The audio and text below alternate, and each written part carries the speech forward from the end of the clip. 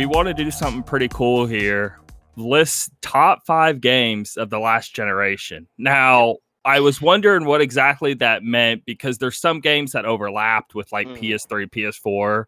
I get you could include that. Like if something cross gens, go ahead and add it. Don't be afraid to do that. One other thing I was worried about is the same thing with this current gen happening right now because there's still PS4 games coming out and PS5 and stuff like that. But Switch is kind of weird because it falls somewhere.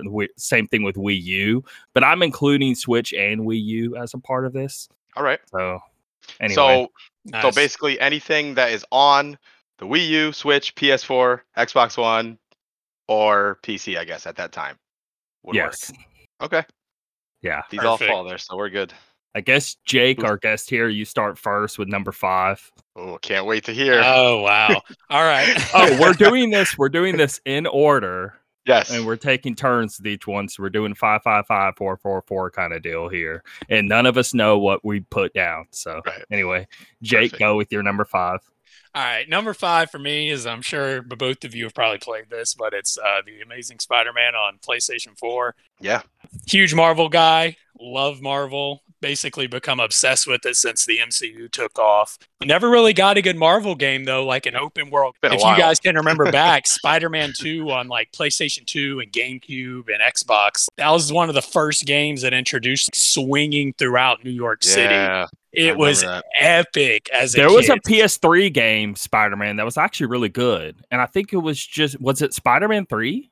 It might have been The Amazing Spider-Man. I think they did put that game out on like PS3 because I would have been around the time that movie I know came which out. one you're talking about. It was really good, and I just remember liking it a bunch. But there was a PS3 Spider-Man game. There's Amazing Spider-Man, Spider-Man 2, Spider-Man 3, or an Edge of Time. It's got to, I want to say it was 3? 2007? I want to say Spider-Man 3. It has to be. Spider-Man 2 on the GameCube and stuff, I remember swinging around the city, and it was you just became engulfed in the world, like as a kid, a free roam game like that. And Spider-Man, this is right around the times the movies were coming out. So like everyone was up to date with Spider-Man, watching Tobey Maguire be awesome. And I think Spider-Man is the most popular superhero there is. I think that's him official, and Batman right? are number 1 and 2 right up there. I think they go back and forth.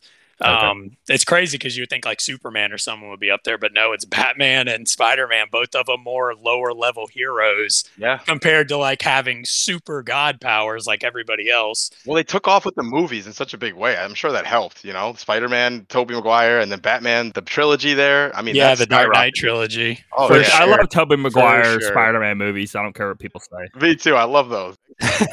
They're just two OGs. Spider-Man on PS4, it kind of reminded me of like a lighter, better storied version of the Arkham games, the Batman games. Yeah. Just playing through them, like the Batman games were fantastic. I mean, I love the newest one, I think it is, where you have like the car and you drive around the city and it's very open world feeling. Arkham Knight. Yep. Yeah, Arkham Knight. And this is exactly how I felt playing Spider-Man, but I just felt like there was more of like a free roam feel to it. I want to say it's one of the best games, like just for doing like side missions. You just feel like a badass. It's so true. Like kicking ass, fighting these random little like guys on the street, and everything that you do kind of feels rewarding. Not to mention like the skill tree. It's such an in-depth game for people who don't really play those types of games. Like you go into it expecting like, oh, this is going to be like a beat 'em up with Spider-Man, but it's so much more than that. I mean, it really has like a strong RPG feel to it with how you're just leveling up your Spider-Man and seeing all these new moves. By the end of the game, I mean, you're basically untouchable. You start off getting beat by common street thugs. You get to the end of the game and you're unstoppable. But yeah, Spider-Man on the PS4 and the PS5 update where they added the 60 FPS with the ray tracing, I mean, changed the game because I had played it halfway through. I didn't have that setting, and then they put the update out after because I got it on PS5, not PS4. So I got to play it with that for the first time, and it was breathtaking. So yeah, that's why Spider-Man lands on my number 5. Okay, so you played it on PS5 first time playing through it. Yep, and I played through half of the game, and it was the regular settings, like the 60 FPS. I think they had it for PS5 at that time, but no ray tracing. And then they added that update in halfway through, and it kind of from then on, it was epic.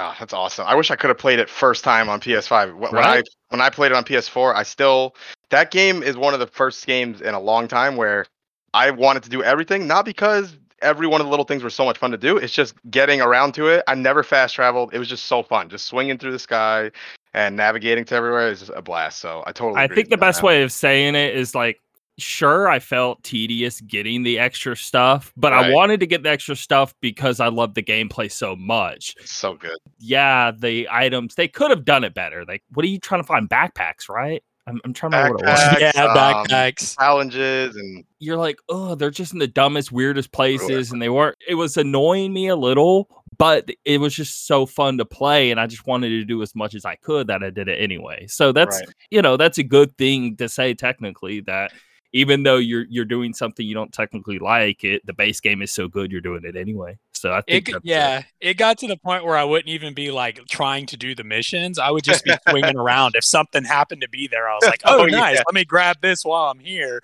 I'm just having so much fun swinging around doing like the little missions that pop up. The only thing I didn't like about that game, and it was really just one small thing, was those little sort of stealth missions with Mary Jane. It just kind yeah, of like those took were me out of dumb. it completely. I wasn't really feeling that. I didn't understand why it threw that in the game. It Yeah, didn't feel so necessary in the slightest. It's like, am I playing an Yeah. Avengers game? Why am I taking over some other character? If it's Right. not It's a Miles? cool Like, story moment, but just have it be a little cutscene. yeah, Right. It wasn't fun to sneak around with her. Like I don't mind a little stealth here and there, but I don't know. It was like that thing, like you're banging your head against the wall like 20 years ago where you mess up and then you start again 5 minutes before whatever it is. It's just annoying. yeah. I remember like when you turn off your PS5 and you turn it back on if you haven't done anything else, it's like at that spot. And it happened about 2 or 3 times doing her mission where I would turn off my PS5. You're like, damn it. And like 2 days later, I'm like, let me play some Spider-Man, getting home from work, completely forgot where I'm at, turn Oh, it on, man. that's the spot. And I'm like, God, I don't really want to play this now. That's too funny. That was a solid game, though. Good pick. Okay. I'll go next. My All right. number 5. It feels so low, but Just it's go like with these it. are Just top go with 5 it. games of the generation. Just fill it out. Breath of the Wild. I wanted to put it higher, but it's my number 5. There were a lot of good ones. I don't blame you for putting it there. But anyway, let's hear what you have to say about it. It's almost like the longer something out, if it got really, really popular, people love to crap on it after the fact Of course. because they just hate that it's popular, I guess. I think that's what's happening because the internet does that to everything that's popular. It sure does. But I really think it did what no other game before it did. So when we're playing Zelda for the first time on NES, and it's this huge, we're imagining it, and we're kids, we got a big imagination, but it's that whole premise of you just going anywhere and there's secrets just around every little corner, and it feels so massive, and you can do anything and everything you can see you can go to and all of that stuff. It really felt like that. Yep. And the way the style looked with I guess the color palette, it's kind of the same with the old NES game if you were to just make it obviously way, way prettier. But it has that same, actually, if you look at the artwork on the manuals and stuff, that's how Breath of the Wild looks. It looks like they pulled from that. That aside, what's made it so amazing is just the one small thing of you can climb anything, So handy. so handy. You see a mountain way, way, way, way, way, way, way back in the background. So You cool. see this mountain. You go all the way to it, and you can climb up the mountain all the way to the very tip top. When have you ever done that in any video game? You haven't. Never. People swear you could, but no, you never could do it to that level up until that point. I'm sorry. I don't believe anyone saying otherwise. Show me the proof, please. Because I did not see it ever up to that point.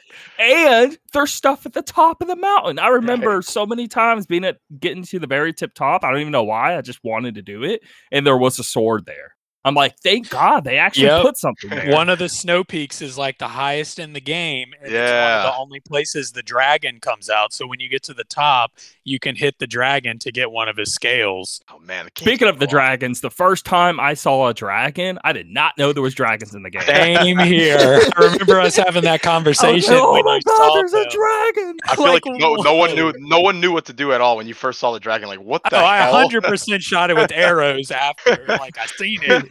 realized it was like I'm a peasant and stand no chance, and just gave up after that. And then I saw a couple more.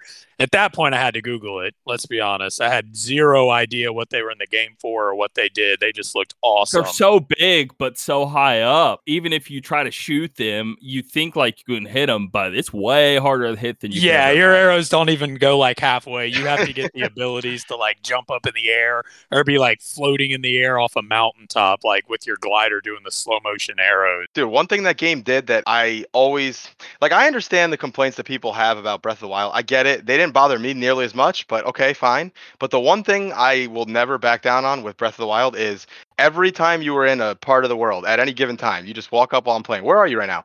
It felt so distinct. Like if I'm in Zora's domain or in the Goron for the mountain or the desert, they're like so different from each other. You know, you would never. They felt like completely different game environments. Yeah, like okay here. So Horizon came out around that time, which I really enjoyed. But when I played It all Horizon, looked the same. exactly. That's exactly my point. I've argued this with people so much. Horizon, I couldn't tell you the name of any place in Horizon or something special about that area, but I can tell you for sure when you're in the desert, for example, I could tell you a number of things that only happen right there. You know, I love that about that game. It was just so unique, man. And Hero Girl in the desert is really, really cool. The fact that they have different heroes in different areas too. It's almost like they're the character of the area. That's such a cool idea. One thing that I really enjoyed as well was the return of how the fairies are with their fountains and stuff. I thought that was such an awesome blew my mind. Agreed. The first time she came out, I'm like, what in first the time F? seeing the fairy like that. I'm like, this like 25-foot-pound lady, bigger lady with like a bikini on. I'm like, what the heck? And she's like, da-da-da-da-da-da. Not to get graphic, but you feel like you could just walk inside of her. Yeah. Yeah. Dude, seeing that for the first time after growing up with Zelda, and they gradually, it get a little more realistic, or not realistic, more detail, and then you see that, you're like, just seeing it almost reminds me of like when we played Final Fantasy VII Remake, and you see some moments from back in the day. Now that's how I felt with Breath of the Wild. I'm like, oh my god, this is the first time seeing it like this. It's just amazing, man. Because the last time we saw the fairies in 3D, they were like, what, triangle titties or whatever. Like Tomb Raider days. Right. But back to what you were saying about like how each area felt different. Sure. That's like an overlooked feature because like now I'm just sitting here looking back on what you're saying, and I'm remembering the first time I had to climb one of the snowy mountains, and it's like a blizzard, and it just feels epic. You have to prep yourself for it. You have to eat hot chilies. Yeah, and you have to equip, like if you have a weapon that's like fire weapon, you need to put it on your back so it keeps you warm while you're going through the cold. To some people, I can see how that would seem petty, but it's such a like in-depth feature that they must have gone through to add that. Right. You know that somebody was there talking, okay, this would be a pretty cool feature to add. And it got thrown in the game at some point where you're having to keep on warm clothes and warm weapons to make sure you're at a good temperature. It's such an awesome feature that's so small. Yeah, it wasn't tedious either. Like, it didn't bother me. That's why when people say stuff like the weapon breaking, oh my god, so annoying. I'm thinking back on my time with Breath of the Wild, and weapon breaking became something that I didn't even think about after a while. Number one, I wasn't stopping to fight every single enemy. There was no need to. And number two, I had a whole house full of these powerful weapons that would last so long. It's like, I don't know. I don't know. Jake's house, I remember him showing me. He had the coolest house of all of his it had the three strongest weapons in it, and then I had the three best bows in it. I didn't even carry around the best weapons in the game. I would just put them on my wall because, like, I can handle the game. I don't want to mess with that. That was the same with me. Yeah, and the powers that you would get, I would take out these Lionels with like my stasis and a few other things. I didn't even use them. Oh my god, they're so much fun to fight them. I'll never forget the first time I seen one. Funny story. I know it was Tim as well. We had both seen them, and we were in the first 2 hours of the game. We had 3 hearts. Yes, 3 hearts, and I played them. I died every single time, and when I say that, over 150 times, no doubt. I could not kill this thing, and I gave up. I'm like, he doesn't have to do with the story. I looked it up, Googled it, found the answer. Call up Tim. Tim, I'm telling him about it. Tim's like, yeah, dude, I've already fought him like 1,000 times, but I beat him. And I'm like, what? You're like, You blows beat your me? mind. Dude, I'm like, And this how is a did you whole do new this? console we've never messed with before. We had a capture feature, thank God. And I was able to save me beating him just so I could prove it Oh my because no one's god. going to believe me. Yeah, of course. Yeah, dude, it's like this is like some like YouTube video levels guys streaming him playing it. It's like one of the popular videos of a guy like speed running one of the bosses. The fact that you're able to do that is just it was insane because I played it a ton and I was like, all right, I give up. I can't do this. And then I talked to Tim and he's like, I did it after like 1,000 tries. I'm like, oh my God, I'm so jealous. Dude, that's what's so great about this game is, and clearly we can tell we're all pretty, high on this game, which I love hearing because I'm so used to people crapping on this game so much. But anyway, I couldn't believe how awesome it was talking to people as we're all playing through this game, and you're telling me something that's happening in your game. I've never even heard of that. I'm telling you something I discovered. You've never heard of it. It was just loved, like everyone playing the game together. It felt It's pretty still special. the number one sold game on Switch, even after Animal Crossing. Animal Crossing is number 2. The fact that crazy, Breath of the man. Wild was that big of an impact. Switch is the most popular system of all time, as no system has ever sold faster. And Breath of the Wild is number 1. Crazy, It's man. funny because I have a coworker who just got a Switch, I believe it was about 2 weeks ago, and he got Breath of the Wild. He was telling me about him playing it and how it was like one of the best games he's ever played.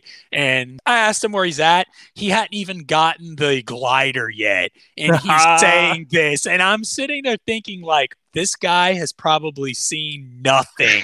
He has no idea what he's in store for because I remember playing it the first time and I started off on that top. I'm like, wow, this game's huge. Look at all the background. I hope I can go there. And then you get the glider. We thought the game was just that area before we got the glider. Right. You can see things in the background, but we're thinking like, oh, maybe it's just background or something. And we're like, this area is huge. Wow, this game's really big. That little plateau in the very beginning we thought was big. Right, Like, we were right. so It seemed huge. dumb if we only knew. That game, I could talk about that game all day, man. What an amazing game. I can't wait. I'm just thinking ahead when 2 comes out. I can't wait to have that moment again. We're all talking, we're all discovering things about it. It's just, I can't It's wait. a bigger map than Skyrim, right? You know what? I don't know for sure, but what I will It say has is, to be because I know the second one they added the sky where it's basically like a sky version to Gotcha. Breath of the Wild, so it's going to Yes. have like an entire top area. man. It's gonna be amazing. It's going to be insane. I'm so looking forward to that game. I haven't been excited about a Switch game like that since Breath of the Wild. I just remember playing it for the first time, and it was like right when the system came out. Perfect game. I'm pulling up a map right here of somebody comparing all of the games. Hold on. While you're looking that up, I'll mention also the other thing is I love seeing videos now, even years later. People try these things. They're like, okay, this power works this way, this weapon works this way, your jump works this way, and they put it all together and they do this crazy stuff that you could never imagine would even work, and it always works. Like they thought of everything with this game. It's craziness, man. Okay, Breath of the Wild, 23 miles squared. Skyrim is 15 miles squared. Wow. So yes, Breath of the Wild's like almost twice as big as Skyrim. That's craziness, man. It is close to the size of Grand Theft Auto 5. And it's going to be bigger in Breath of the Wild too. Let that sink in. I can't wait, man. I'm so excited. Okay, Grand Theft Auto 5, you fly planes across the whole map, and it takes a while. And Breath of the Wild almost has a biggest map as GTA 5. Yeah, I was going to say the GTA 5 map is like the biggest I've ever seen. I just start crazy game I haven't played for the first time until about 2 months ago, GTA 5. And that map is weird. is insane. Yeah, it sure is. But you have vehicles and all of that. I mean, Zelda, you don't have a plane you can take from the north coast to the south. It literally takes 25 minutes to run from one point of the island to the other side in Breath of the Wild. If you want to do that, you're going to be there a minute. I was so happy to But that's what's cool. Like it's really huge. We all know it's really big, but there is stuff around every corner. Even those stupid little Korok seeds where they got 999 or is it 1,000 or is it like 300? Either I think it's a lot. It's a very decent amount. People complain about that left and right, even me, like, oh, there's no way I could get all of these. But it's cool they added it because at least there's just that one more thing that fills out of just something you could find. Right. It still like feels really good. Like, oh, cool, I got a little Korok seed, figured out a little puzzle in this random area. I was just walking through the woods. and Yeah. saw Yeah. just saw something a little off. I'm like, wait, that looks Dude, weird over there. dude, the crazy thing is I swear to God, Zelda set me up to be questioning every room I'm in and like any type of game. Yep. Zelda is the first game I think of when I'm like, all right, let me move this random table that could mean nothing, but there's a slight chance something will happen. And it's Oh, helped me man. in so many games. Yeah, So that's what I many love about it. games I found of just different things from that. And back to your point, Rudy, you were saying like how you hear people like crap on Breath of the Wild. Oh, yeah, I'll all the say, time. bro, I was one of those people who always compared it to the other Zelda games, like, Sure, oh, it sure. doesn't have dungeons and this and that. But then I really think about how much fun I had on it, how many hours I put into it. And it's amazing. Like Yeah, you man. have to Yeah. look at it as it's not like It's traditional its Zelda own game. thing, It's right. like it's like a whole new era of Zelda games, and this is the beginning of it. Like Right, exactly. Yep. obviously the Nintendo Zelda, it might be some's favorites, but it's like it's not everybody's favorite Zelda game. But that was the first game, and you remember it as being awesome. So I expect Yeah. future games to be even greater than this one. Obviously, the next one's going to be even better. man. I'm guessing. I mean, I don't see how it can't be. I can't wait, man. I think you're right. I think there's a lot of people who they'll go through the cycle that everyone goes through with Zelda games. They either play it, they love it, and then later they crap on it, like Skyward Sword, or they play it, they hate it, and then it grows on them when they kind of explore more. And the crazy thing is, this game was so different than the previous Zeldas, but it also was so alike to the beginning of Zelda because, like Tim was saying before, it took a lot of notes from the original Zelda. It really did. So took a even lot. when we're talking about, okay, a snowy mountain and we need the fire to burn something or fire arrow to melt something, they took that's all the way back for Ocarina of Time, N64. Like there's an area where you have to bring hot water and it has to stay hot and you have to hurry up and run down the mountain Right. melt some ice to free this dude. There's still elements of that in Breath of the Wild. Yeah, there were certain places in the game like the ranch that you find and it's like in ruins, just brings you back. There's a lot of different things throughout that game that just definitely threw in teasers from past games. Yep. The ranch is in there. Yeah, the ranch is in ruins and it's like you can just look it up and That's so cool, man. Doesn't it play the music of the ranch really calmly and like slow? But it's the music. Say yes, but I'm not sure. It been a sounds while. like it definitely sounds like something. No, I think they did. I had Breath of the Wild in my list. I'm not gonna lie, but I pulled it out, and I'm so happy you included it because I wanted to talk about it so bad. What's your number 5? All right. So even to this moment, I'm still considering, but it's okay. All right. Oh, hold on. I got one side thing with Yeah. your name. Every time I say Rudy, you know what I'm thinking about? What? I'm thinking about the Sega Genesis Road Rash. There's this Rudy that's always like first or second. Dude, I remember that. That's so funny that you bring that up. That game Oh so my God. much. That Road is Rash. such a Rudy was good the game. Rudy was the awesome best at it. CPU. It's a What good an CPU. amazing game. Dude, That's number one oh on the my- list. I forgot to tell you. I- Spoiler alert. I completely forgot about that. Holy crap. That's so funny that you bring that up. I used to love Road Rash, man. What a game.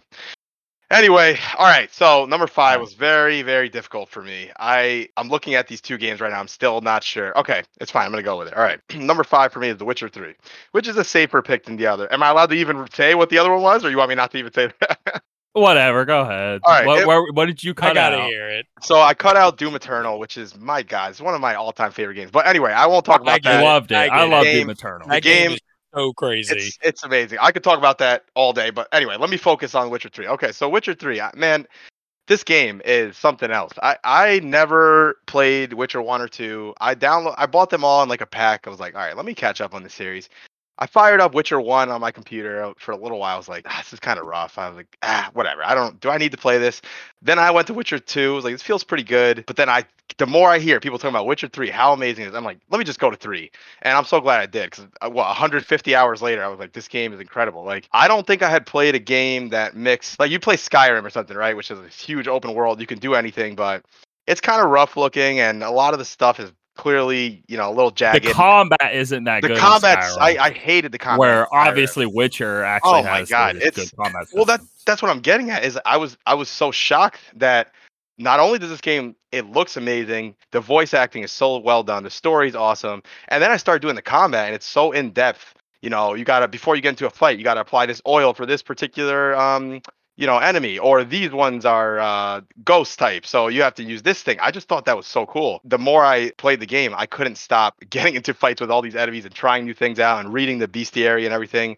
Man, that game was something incredible. And I had never even played the expansions, which everyone says are incredible, like Blood and Wine, and what was the other one? Hearts of Stone, I think it was.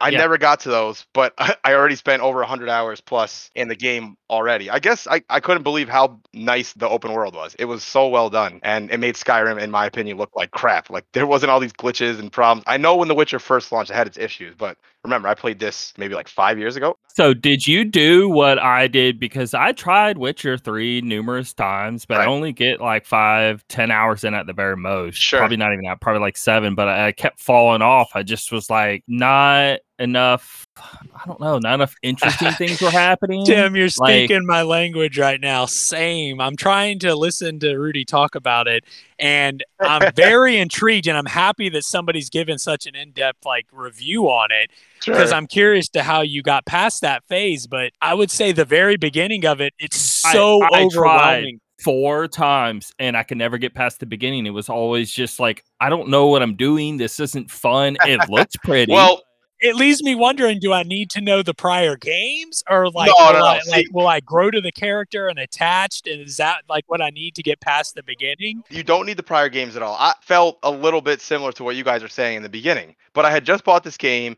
I had just had it hyped up for me, so I was like, I got to see this through. So just like you guys said, first hour or two, I'm like, okay, I don't really know what's going on. I don't really know much about this character. He's kind of like a strong, silent type, doesn't talk much. So it's kind of weird, right? I just started. The first area you start in is the White Orchard, I think. It's like this. That's my exact thoughts. Hold on. Sorry. One Yeah, thing. yeah. The first hour or two in Breath of the Wild, it was amazing. That's You run okay. up to the hill, you That's see the whole thing. that's fair That enough. beginning was so strong, and then you meet the old man, and then he ends up being the king, and there's all of this like really interesting, crazy things happening around you. The combat, like you're rolling a rock down a hill, you never knew you could even do that. And Witcher 3, I'm just like walking around being bored. Well, hold on. Same. In defense of Witcher 3's first hour or two, you got to understand this game is a direct continuation. I know Zelda, you can say in quotes, it is a sequel, right? But we all know you can play any Zelda and not have played the previous Yeah, one. it's its own Yeah. game every single The time. story is not the strongest part of Zelda, unless we're talking about like Skyward Sword, maybe. Otherwise,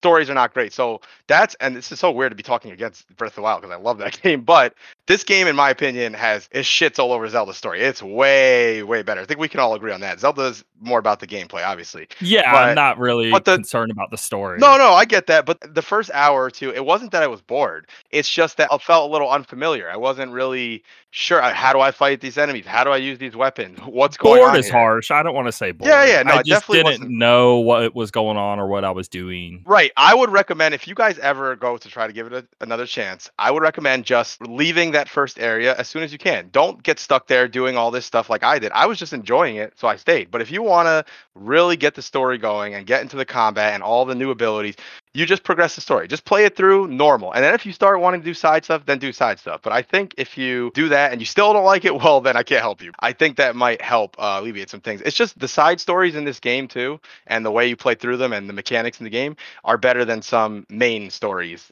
in other games, which I thought is crazy. I know sometimes that happens quite often, but in this game, the main storyline is pretty good. It's fun, but the side stuff is where it's at, man. That's where you're going to this mountain and into a cave, and you're finding this cursed enemy that you kill to get this part to bring to the blacksmith to get this armor. It's just like cool stuff like that, you know? And on top of that, like I've mentioned, the story was just incredible. I know it has to be good because I'm watching the Netflix adaptation, and anytime you watch an adaptation, you know the video game's amazing. Like it's a masterpiece if it's earning its own show. And I know the show's not going to be anywhere near the level of the game because, let's be honest, it never is. Of course. Yeah. But the fact that it got its own show and it's so popular now with people who don't even play the games, know anything about it, they're watching the show and they're addicted. I know the game's got to be good if it's getting its own TV show. Of course. They really have to go all in if they're willing to make a show going off of this video game. They're saying it's the books, but we all know what's going on here. Yeah.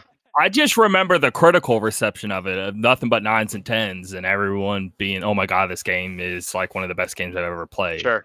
It just never hit with me, and I guess I just got to try again. First of all, where did you play it as well? pretty far. I got to where, okay, you meet that witch girl and she takes you on this quest to go into this mountain, and there is like these green ghost dudes that you fight. Yeah, and I remember what you're talking about. Okay.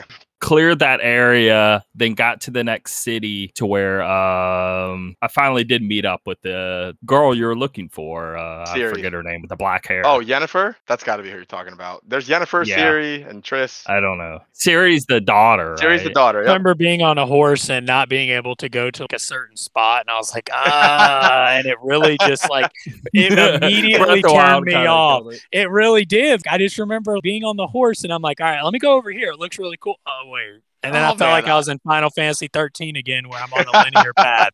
Oh man, I hope eventually you guys will like it, because man, that game, to me, I couldn't stop. I couldn't stop playing it. I was so interested in what was going on, and there was nothing that I liked more than, okay, there's this side quest. There's this griffin that's, in this area, and if you kill it, you can get whatever, whatever it is. And before you approach the griffin, you're reading the bestiary, and it's not boring stuff. You're reading up on it. There's all this lore, all this background, how to take down the griffin. Here's this stuff. So you're going, you're finding all your stuff, you're talking to people, and then you go fight this. Like, the battles in that game are so epic. It reminded me, there was one area, and I won't spoil anything, but there's one part reminded me of the second Lord of the Rings movie or something. An epic, huge battle going on with kings and queens and soldiers fighting and stuff. It's just awesome, man. I don't know. I loved it, but it sounds like I'm the only one. So take part in the war. Well, it's all going on around you. Is it a cutscene? There's a lot of stuff going on around you, and at certain points you get involved, and then there's even side stuff that you don't have to get involved in, but you can, and which of course I did. I'll just say that much. But there's a lot of extra things you can get involved in. That there was a storyline that I did with this guy called the Bloody Baron. It's a whole side quest line, 5, 6, 7 different mission story arc. And it's a really, really emotional storyline. And you, as we all know, you're controlling and you're doing all these actions. So it becomes more than just watching a story, which is what we love about video games, obviously. But that storyline, to imagine that someone played The Witcher and they didn't play that line and they didn't have to, it's just crazy because it's that good. So I don't know. Hopefully you guys can, revisit it another time.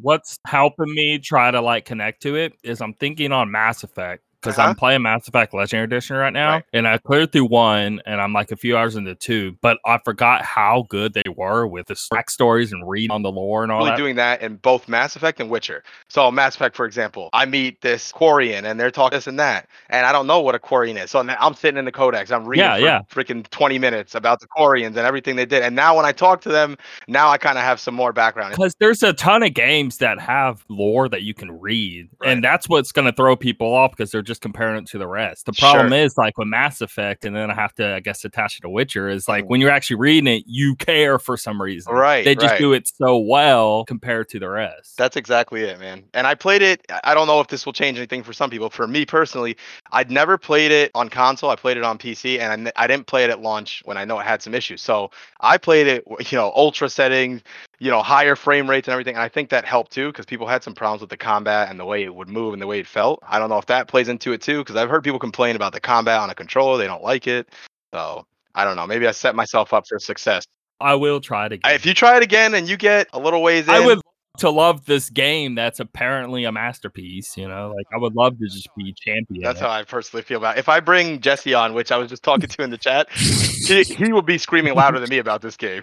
Tim, you got to think as well, the way you can play games now, you can play your Xbox on your phone. That's true. I imagine it would be very easy. So much. That's a good point. Because sitting in the front of the screen, that was my hardest thing, was staying occupied sitting in that spot. But if I'm laying in my bed with nothing better to do, probably what saved Breath of the Wild for us. We were playing it portable in our bed till 4 a.m. I'll never forget. You're going to bed, awesome. You just grab the switch off the TV, and then boom, you're laying in bed able to play another hour and a half. Because I'm going to doing that with Witcher would help. Phone doing nothing. Give it a shot, man. Give it a shot. Good. I promise you, I'm not steering you towards a bad game. Is it a game that you're gonna love? I don't know, but it's definitely not a bad game. That's for sure. So I'm scared by how addicted I'll become. And then I'll be in that world for at least 3 weeks. I've always wanted a really good Lord of the Rings game. And there was that Third Age game that was kind of good. Yeah, the first-person RPG. Shadow of War is a very good game. But it doesn't feel Lord of the Rings enough. Dude, many games like Assassin's Creed, it just gets so repetitive. And I'm That's just says.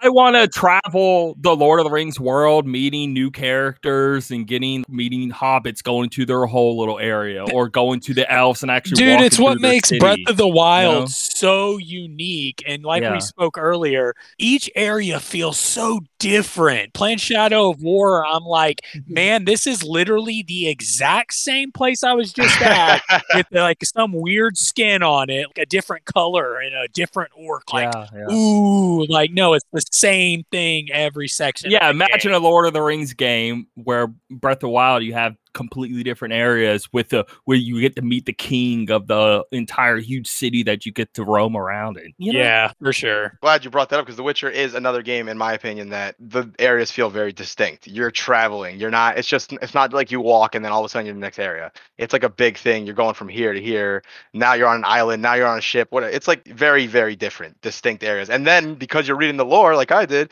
you know that these natives of this area do things a different way, and so you're keeping that in mind as you play through it. It's really well done, man. So hopefully we can talk about this 6 months from now. You guys will be like, oh my god, I love The Witcher. I'm so glad you brought that up. I hope. I wish. Anyway, so Jake, number 4. You guys are going to think I'm crazy for putting this on my list, but I do not care. All right.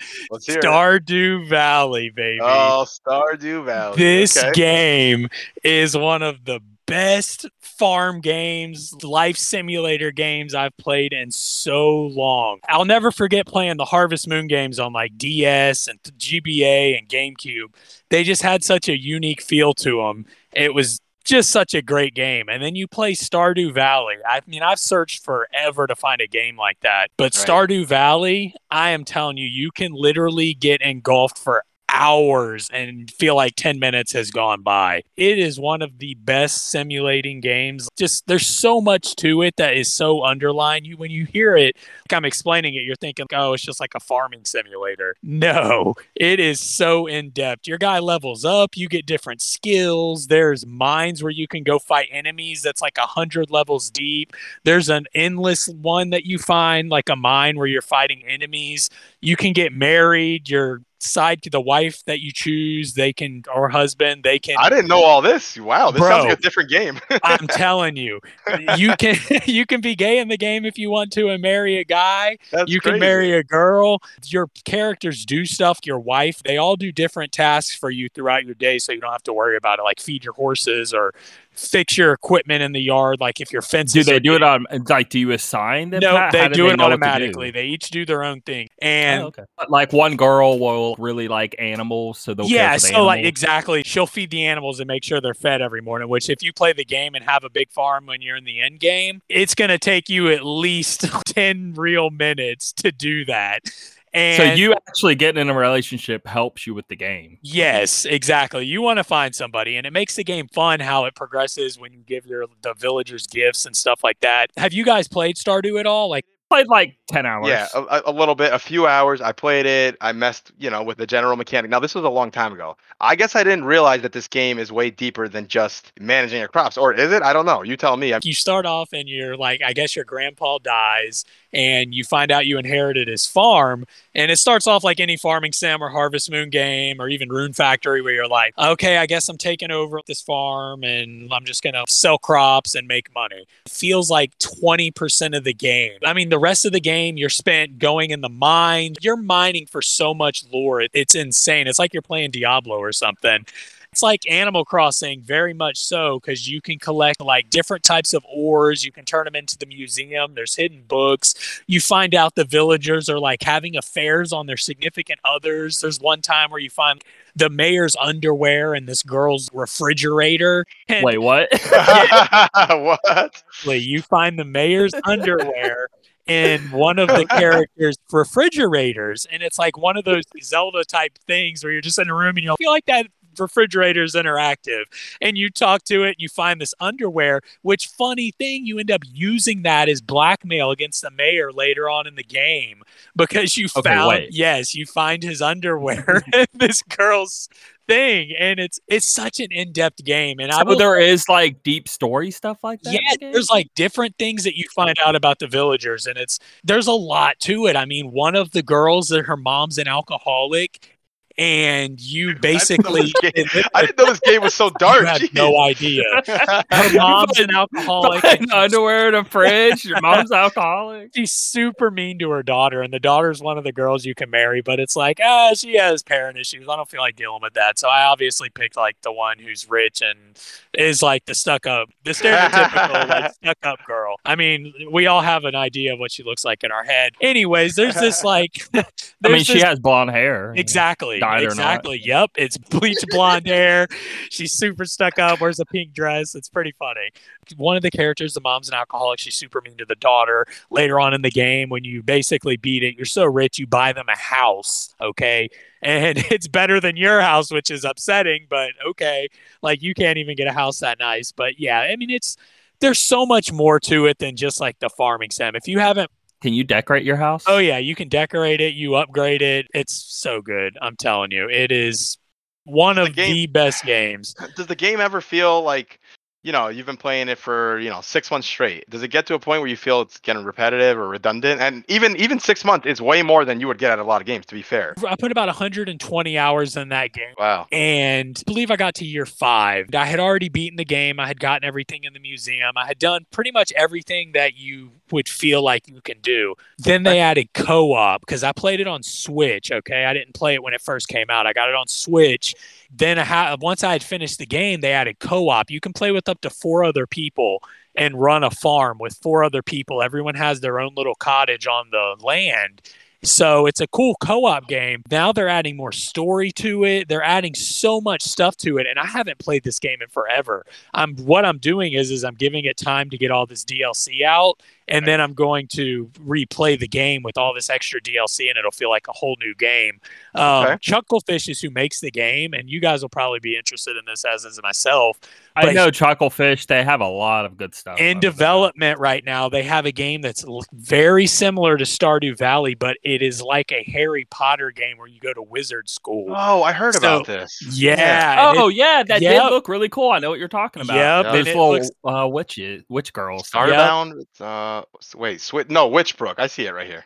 Starbound was Cuttlefish, though. Yeah, it's going to be very exciting, and I highly recommend, if you haven't played Stardew, give it another chance. It's definitely worth playing through when you start to realize how in-depth it is. I mean, you can type in Stardew Wiki, and there's an entire wiki, not like Wikipedia. It's like its own thing. Right. And you will see how in-depth this game is.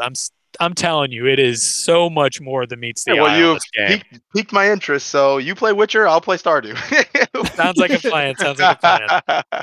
My number 4 is... This is kind of weird, but so before I even say, I'm giving a preemptive because I was really thinking about, what game did I play the most out of last gen over anything else? What did I always go back to? All of us always have this pre-introduction to our game. We need validation before we can play it. Final Fantasy 14. I didn't even think about it when I'm making my top 5 until I really started to think what do I keep? I loaded up yesterday. This is the online only one, right? Right. Yeah. But man, I've been playing that since. So what's weird is it technically came out 6 months before the PS4 came out. So it was like PS3. I wasn't even playing it till it was on current gen and all of that. And these expansions, so it's not like other games to where there's an expansion, so it just adds extra stuff or whatever. It feels like DLC. These are chapters to the game. The first being first being the original, then it failed majorly. A Realm Reborn came out, and that's when I jumped on board. And I played since beta of that. And then I dropped off. I played the beta for a week, and I was like, oh, it's kind of cool. And then much later, it being on systems that were out last gen, picked it up again, and I've had to have put in hundreds. You can pull up a little clock, and I did a year or two ago, and it said I played 500 hours. And at this point, I want to say I'm 600 now. You don't even have to play that much. I just was doing all the extra stuff. So when you're talking about Stardew, I could go spend 50 hours farming, or I could spend 50 hours level up my fishing or level up my mining or level up all these separate job things that I could do to sort of pass the time, but I'm really working it towards other things. So you could be a blacksmith and go down that rabbit hole. That way you could make gear yourself, and that way you're not having to really find the gear. maybe you're just needing to find materials so you can make the gear, instead of Gotcha. having to like hope that you get the special gear in the dungeon. That's where you're dumping so many hours just doing all of this, like, because it's the perfect, I'm gonna listen to a podcast or watch a TV show and I'm just going to work on something basic while it's going on, So many hours of me playing Final Fantasy 14, I'm not even really looking at the screen. I'm like watching a show and I'm just tapping X on me mining or something, you know what I mean? But what makes it like my number 4 and why it's so important is like not just the time that I spent in doing dumb stuff. It's the story is top tier Final Fantasy stuff. I mean, you could see it all over the internet if you just Google, like, people agree with me. This is some of the best stories ever told in Final Fantasy history. And the fact that it's also included into this game that's so massive that you can do all these extra side things, but then still get a story. And it's fully voice acted. It's not like you're just reading paragraphs. I don't know if you ever played any MMORPGs, but you're talking to a character and you're just reading walls of text just so you can go and kill 3 bears and bring back their skin or something like that. It's not like that. It's actually characters that you meet along the way and really caring what's going to happen next, and you going into these crazy cities and having dragons destroyed and all this. The story is really, really, really good. And there's a lot of like, I'm glad to hear that. That's what I was going to ask you. Kingdom. There's like kingdoms with betrayals, and it feels like you're playing like, let's say, like Final Fantasy 6. It feels a lot like Final Fantasy 6, and it's like Empire stuff. Obviously, this is like current graphics, and there's very serious evil people in the background. And then you end up finding out that some people aren't even evil and they're really nice, and vice versa. And you're always like, there's so many twists and turns in the story, and you really get attached. I got really attached to this lady character, and I don't want to spoil anything in case you ever play it. I was, thinking she was good this whole time, and she ends up being one of the most evil, like, that's literally slaughtered entire races in the background, and no one even know. And it feels like some epic Game of Thrones, Lord of the Rings crap of all of these things happening with different kingdoms, and there's like technically a big war happening with most of the nations, but it's so complex and no one's really in the right or wrong because there's so much that involves with each little section of why they're doing it. And you can kind of see their point in some areas, but then there's some that's called the Empire that's just actually 100% straight evil and they don't give up at all. But then there's people that basically live in these nations that are good. So think about like China, right? China's government's horrible, but then obviously there's good people that are a part of the nation. So you can't just completely wipe the whole thing out because they have these conversations in the game to where like, we don't know what to do because they couldn't be any more of a problem. But there's too many people that live on these lands and we can't just destroy the whole thing. It is so complex of a story, and they just keep like adding chapters and adding chapters. And now we're about to get this new chapter. Oh, they also add like famous Final Fantasy characters as like special bosses. So like, okay, you can fight like Kefka from Final Fantasy 6. Oh my god, that's awesome to hear. Like the special dungeon or whatever. And he's actually like one of the hardest ones too. Like it took me ages to beat him, but you get to fight like Titan, you get to fight all these big summons. It's all Final Fantasy stuff through and through. You can get like Cloud's outfit and sword if you wanted to, stuff like that. So that's awesome. I'm playing as a character of like, if you ever played Final Fantasy 12, those bunny girls, the long ears. Oh, what you talking about? They actually added that race like a year or two ago. Oh, okay. I've been playing as that. But what's really cool, one of the best things is you can switch any job or any class. So you don't have to make a new character. Any other RPG, like if you want to be somebody different, you have to make a whole new character just to be like a dragoon person or to be like an archer or whatever. Well, in this game, you just swap your weapon. It has like a 20-second cooldown, then you're allowed to use it. So that way it's not like broken and you can't just... Well, if you go into a dungeon, you have to stay locked into that class. But outside of it, anywhere else, you switch your weapon, you switch your class. This game sounds pretty cool. I mean, I've heard so much about it, and some of the things you mentioned do really make me think of Final Fantasy 6, which is like one of my favorites ever. So that already piqued my interest a little bit there. They literally have that music where so you get one of the mounts with the big mechs, and it does the music in the very beginning where they're all walking in the mechs in the snow. That's awesome. It's so cool. I heard a friend talking about this game who plays it all the time, and he's mentioning Magitech and stuff. I'm like, Magitech? What? And he's a guy who...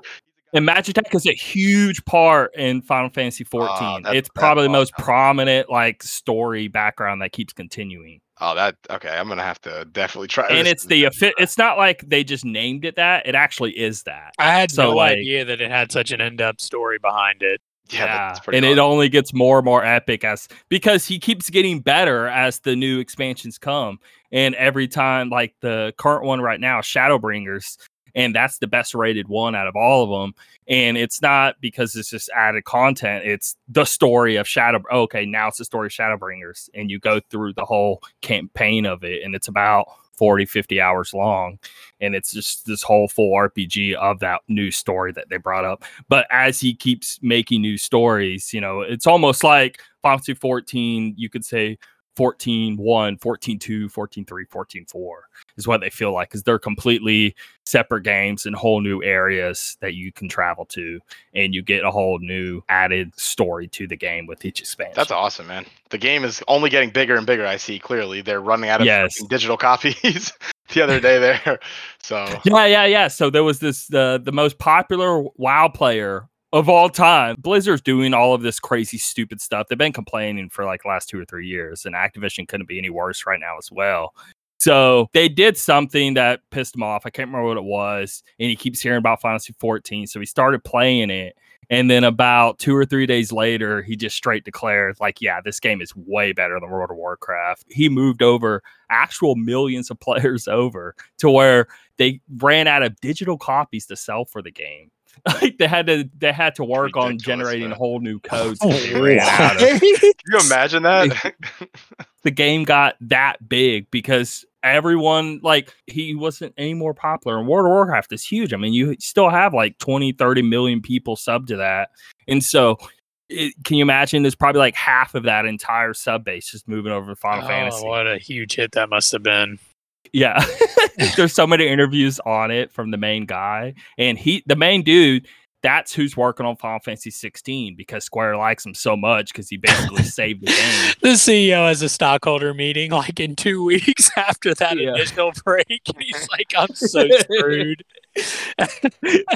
Oh my god. Because nothing could take World of Warcraft down, and well, now the tides have finally shifted. Yeah, it only took like 20 years. They've dropped players quite a bit. I mean, they're still huge, obviously, but they've definitely dropped. So because I mean, World of Warcraft, like the story is just something to get you from point A to point B. This game, you actually feel like you're just playing a real Final Fantasy game, and it just happens to be online. I'm glad to hear that. Really is how it feels. I'm glad to hear that because Final Fantasy is clearly, very well known for their stories. So that's awesome. Yeah. Nice. All right. Good pick. All right, am I up next? I think. Yeah. All right. So my next game is Hollow Knight, which, in my opinion, is not only one of the best games of the generation, but one of the all-time greats. God, I have so many good things to say about this game. Right. So let's start with the fact that these days there's so many games that come out that are like Metroidvania games.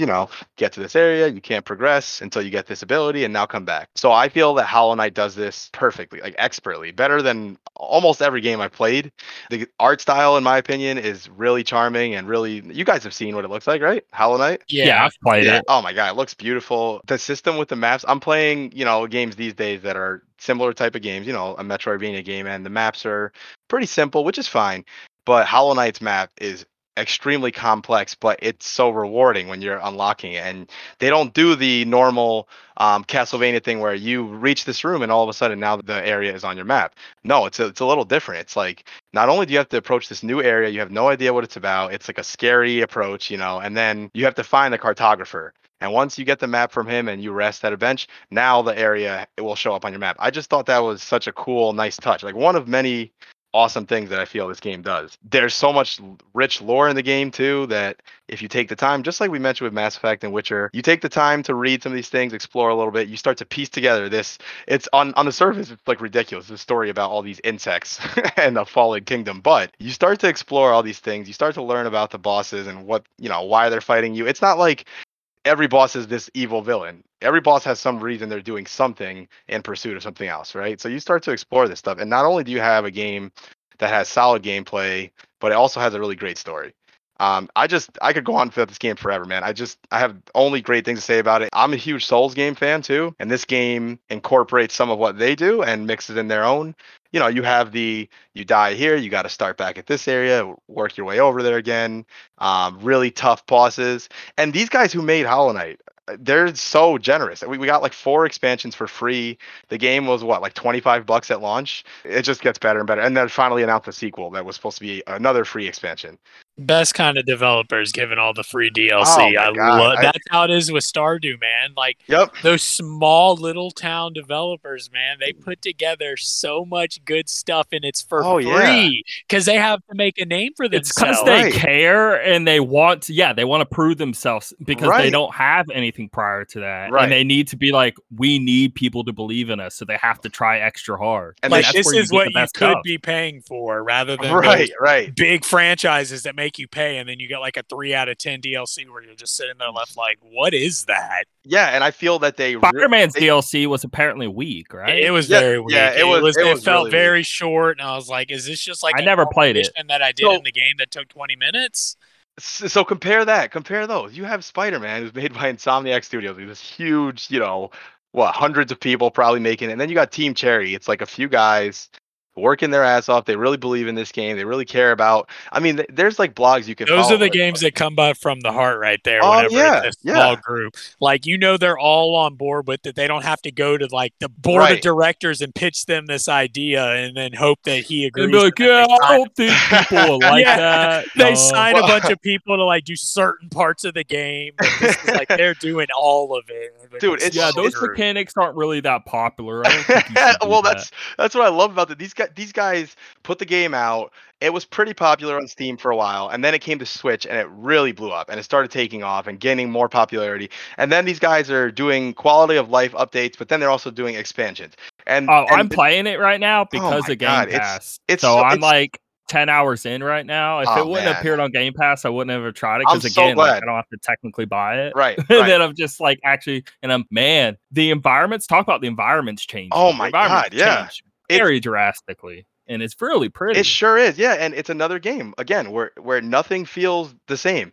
You have the Oh, sorry, one more thing. ahead. It's 120 frames a second, and Oh my there's God, that about makes it even 100 games that are in that category. And then that was one of the other reasons why I was like, well, I'm purposely looking for 120 frame games, and that ended up being one of them. And that was another reason why. So jelly. I want to Well, try it. It is so smooth. it feels so good.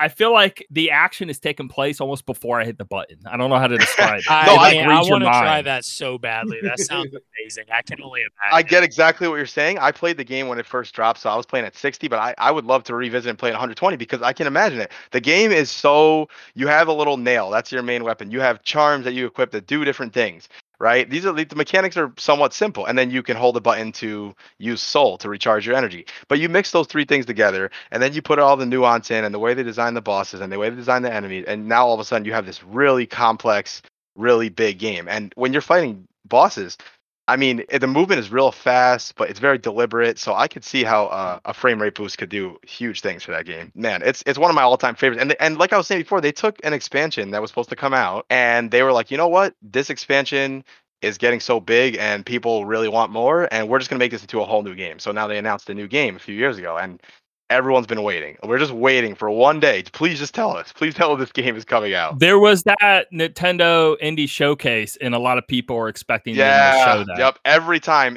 The comments were just full of people being like, "Where's what was it called? Silk Song? Silk Song, yeah. Hollow Knight Silk Song is going to be a sequel. That's all I saw in the comments, dude. And that's cool though. Like everyone's wanting the game that bad. I can't wait. I'm super excited. The game. They've shown some footage of the new game, and they took a pretty prominent character in part 1, and that is now the main character of the new one. They don't just reskin it and here's the new character. They play the same way as the original Hollow Knight, which was the main character in the first one. No, this is like.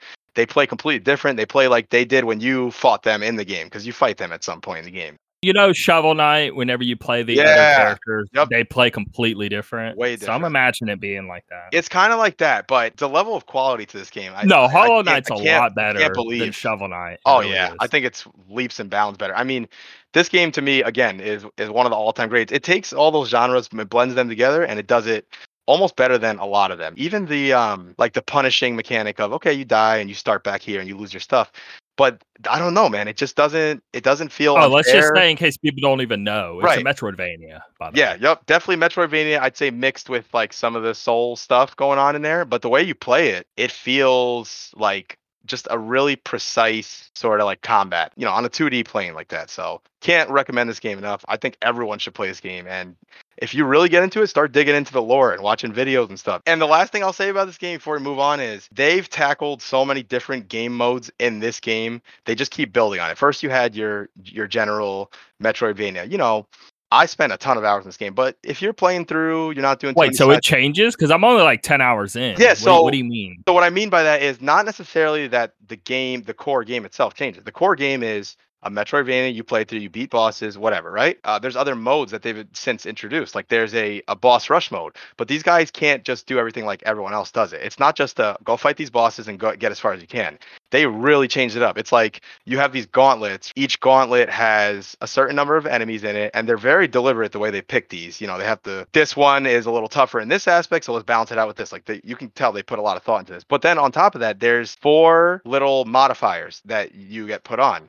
And so one of the modifiers, for example, is a big thing in the game is healing, obviously, right? You have, it takes a second, you sit, you hold A button or whatever, and you recharge and you get a little bit of health back. And if you turn on this modifier, you can do that, but it takes double the amount of time. So that's one. Or your nail, your main weapon, does a quarter of the damage it normally does. So you can turn these modifiers on. Think like Halo with skulls or something, maybe, You could turn these modifiers on, and it's not just bragging rights. There's things you get for it. So if you do all 4 modifiers on Gauntlet 1, then when you get to Gauntlet 2, you have like this meter somewhat filled up. If you fill the meter all the way up, now when you do the final gauntlet, which is ridiculous, it's like 100 bosses in a row, you have these rooms that have opened, and now you get health back when you drop into these rooms, or you get a boost or whatever. It's just like crazy how, again, all free, this huge mode they added to include this stuff. And I can't beat all of it. I'm pretty good at the game, but the final gauntlet is something ridiculous. Like I said, like 70, 80 bosses in a row with minimal breaks in between. And again, all added for free. It's just,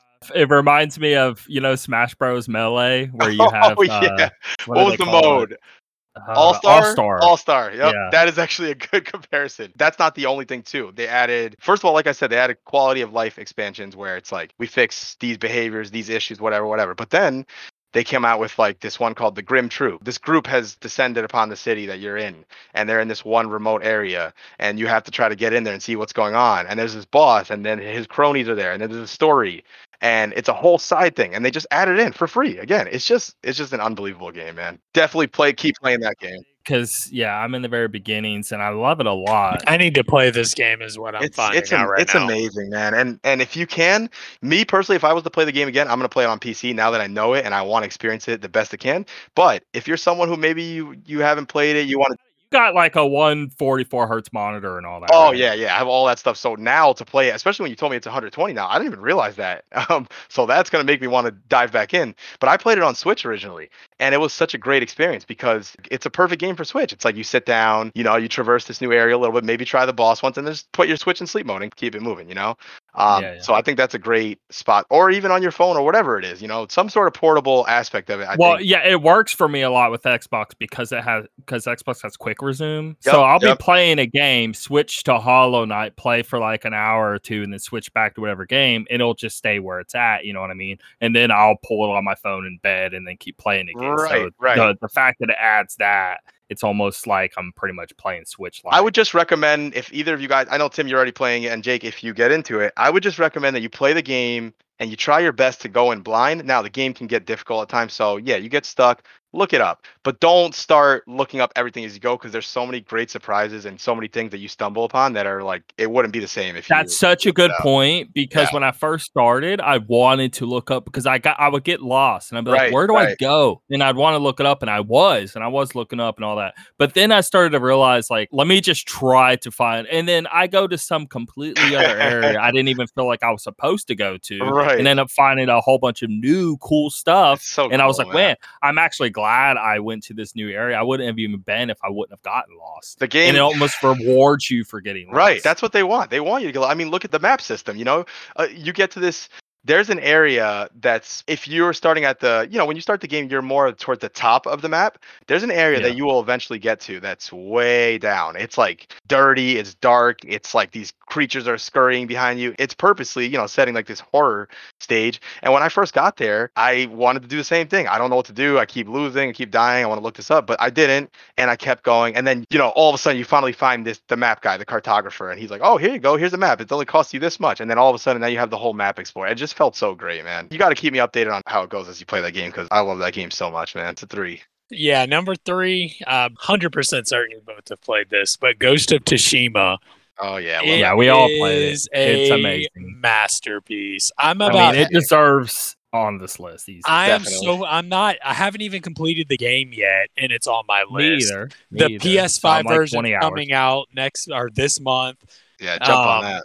I'm 100% getting it day one because I've been holding off on playing it until this update came out. Oh, cool. Because I got so far in it, and I'm like, man, it was already breathtaking. I mean, it's honestly, it really is. It's right. It's one of the prettiest games I've ever seen. Yeah, that's where I'm getting. It's right there with Breath of the Wild, and one of the prettiest games I've ever seen. Like, oh yeah, the colors, just the atmosphere. It just feels so like back in the day. I don't know how to describe it. Like, it's so peaceful and calming. And it's such a unique game. You know what it reminds me of a lot? It's kind of weird, but Wind Waker. Yeah. Like, it gives you that very good comparison. Very good comparison. It's just everything about the game, the skill tree, the action, the fighting, the acting, everything about it so far has just been completely breathtaking and something I've never experienced before in a game. There's so much to it. It's what I wanted Assassin's Creed to be before it got repetitive, but this doesn't feel repetitive because everything that you're doing has got like different meaning and it's its own thing, and it's just such a more in-depth fighting game than people give it credit for. I mean, you have to be able to change between who you're going against, whether they have a shield, a spear, a sword. If they're a big guy, I mean, you have to navigate between 4 separate classes all while fighting. It's just such an in-depth game that I don't feel like gets enough credit. The games, let's just talk about the stances, right? With the different, like, okay, I got to exactly. Stances are so cool. Yep. The water stance, awesome, you have to switch stances depending on who you're fighting, and you have to be able to do it on the fly. I mean, you're in a big battle, and there's tons of different enemies. If you can almost purposely pick the wrong stance, and it can kind of work in your favor. Yeah, have you ever noticed that? It can sometimes, but I know that you guys are still playing. I beat the game, and not only did I beat it, I don't even go for platinums. I have 2 platinums ever, Bloodborne and this game, because I couldn't stop playing it. It was just we gotta play the Legends mode together. Oh my god, yeah! Oh, certainly. Yeah, me and Jake been playing it, and it would be amazing if all 3 of us could play. I'll jump into it with you guys, but 100%. One thing that I know people talk about this, but I'll bring it up anyway, is the way that the game made you want to get collectibles without being so blatant about it, and it's just kind of, you're just exploring. Dude, yes, you see a little fox and you go and follow the fox, or you see a bird and you go and follow the bird. Right, petting the fox at the end is so rewarding. Even though it's well the same done thing every time. And the wind, howling, and you follow the wind. It's just when you're near a scroll and your controller has a heartbeat, I am just like, I will find this. Like, the moment it syncs with my heartbeat, I'm like, where's this at? And not to mention, like we just mentioned, playing together, it has an online mode that they're adding a 2v2 PvP mode to play. You know how hype that's going to be? It's like it has its own online story mode. It has the online raids. Now it's going to have a PvP mode. Like, you play the single player and it takes your breath away. And now they're adding multiplayer to it. It's just like its own extra thing that's just amazing. I mean, people play GTA. They have GTA Online, and it's like its own thing. That's how that feels in terms of like hype. And just, I feel like nobody really plays the online because it wasn't something that was with the game when it launched. But if you're still playing the game or you're coming onto it late, it's going to be extremely fun to play that game online. I can't believe they gave it away for free. That just blows my mind. It's another, like, the Hollow Knight thing we were talking about. Like, these guys put out this big multiplayer mode that people really enjoyed, and they could have charged for it. They could have charged even $10 for it if they wanted. Everyone I know would have paid too. I don't know anyone who would not have paid for that online mode. The fact that it's free is just icing on the cake with the cherry on top. Awesome I mean, game, the man. best thing about the game is, okay, you're walking in a field of flowers, right? And then the wind blows. And just the way that looks, because it's such a bright purple, for Oh yeah. example, or And something. like we were talking Breath of the Wild, whenever you're like changing environments, it feels the exact same. Yeah. When Yeah, you go agreed. from being in a forest to an open like pasture of flowers to being on a beach side, it just feels like you're in a huge open world. And like some section you have the sunflowers and then the lilies, and it's just like each one looks so uniquely different and like a whole different. Your TV's experiencing every type of color built into it when you play this game. And it's almost like Zelda when you find the shrines. You find the shrines in these Oh, things yeah. where it's like those challenge shrines, Yep, and Yep. then you get like some cool equipment at the end or a When charm. you guys get further, because like I said, I beat the game. You're gonna see, Jake. I don't know how far you are, but when you start to meet some of these characters, and you start to, I would highly recommend. This is not a, most people say in games like this, do this main storyline, do some side stuff. I think you need to do every single side mission in this game because they're all so worth it. That's probably I feel like that's my downfall, but I love it Oh so my much I God, don't they're even care. they're I so well have done. to do every side mission before I progress. If Yep. there's the side mission, screw the main mission. I'm going to be so overpowered by the time I get to it, it's not going to matter. The side missions are what make these games for me because there's so much to learn other than the main mission. So many people probably just play the main missions and a few side quests here and there just to get through the game. Well, when you're playing a main mission, it'll reference a character you wouldn't have known if you wouldn't have done the Exactly. side quest. And you really feel like you get your money's worth when you do that. I mean, I'm taking this game from potentially being a 30 to 40 hour game, turning it into a 90 to 100 hour game. I mean, I'm getting 60 more hours of entertainment by doing missions that are of quality to the main missions. I mean, I have yet to play a side mission where I was like, well, that was kind of pointless. I thought, man, that was rewarding. Like, thank you. Now I can level up. I'm closer to getting my next skill. Like, I'm never thinking that. Hey, Jake, did you ever play the little side mission with the guy who has the daughter? You find like the doll or whatever, and then end up finding her like dead. Oh my God, yeah. Oh, dude, there's so many heartbreaking scenes that have there happened sure in that are, game. Like, man. there's one mission where you have to tell this dude who ran off from his wife, who got like kidnapped from the dude's probably raped, and you have to go like find him and be like, she didn't make it, and he literally just feels like such a sissy bitch for the I rest remember of that his one. life. Just Yep. remember that, like, he ran from her rather than saving her or even attempting. Like, if someone came at my Dang. girl, I'm dying. It is what it is. Yeah. Like, I'm gonna do everything I can to prevent that. That game is And so emotional, man. There's yeah, so much dude, like that going on. it's such an adult game that, like, whenever I first got it, I remember Tim telling me it's like an adult Breath of the Wild, and that's exactly Yeah. how it feels. It's That's like a good way. it's a good, mature game, just the version of it, open world, everything about it I can compare to Breath of the Wild. If there's one side mission that you get to the end, maybe you're getting a little burnt out, and if there's one you have to do the one for the older lady, the lady who used to take care of you. I forgot her name. She's an older woman. She grew up with you. She used to watch you when you were a kid or something. I don't remember her name, but you'll know who I'm talking about when you see her. She's got a short story arc, but man, if it's I not, know who you're talking about. oh, it's amazing stuff, man. You got to play that one through. But yeah, great game. We'll talk about that more, I'm sure, when the DLC drops. They're adding an island, right? So I'll jump back in for Yep, sure. it's going to have like its own new section. So Ah, I'm assuming once we're all can't going to be wait. in that, and then we need to do online. And real quick before we go to the next game with Tim, that is probably one of my favorite things. Is the online side of the game has nothing to do with story.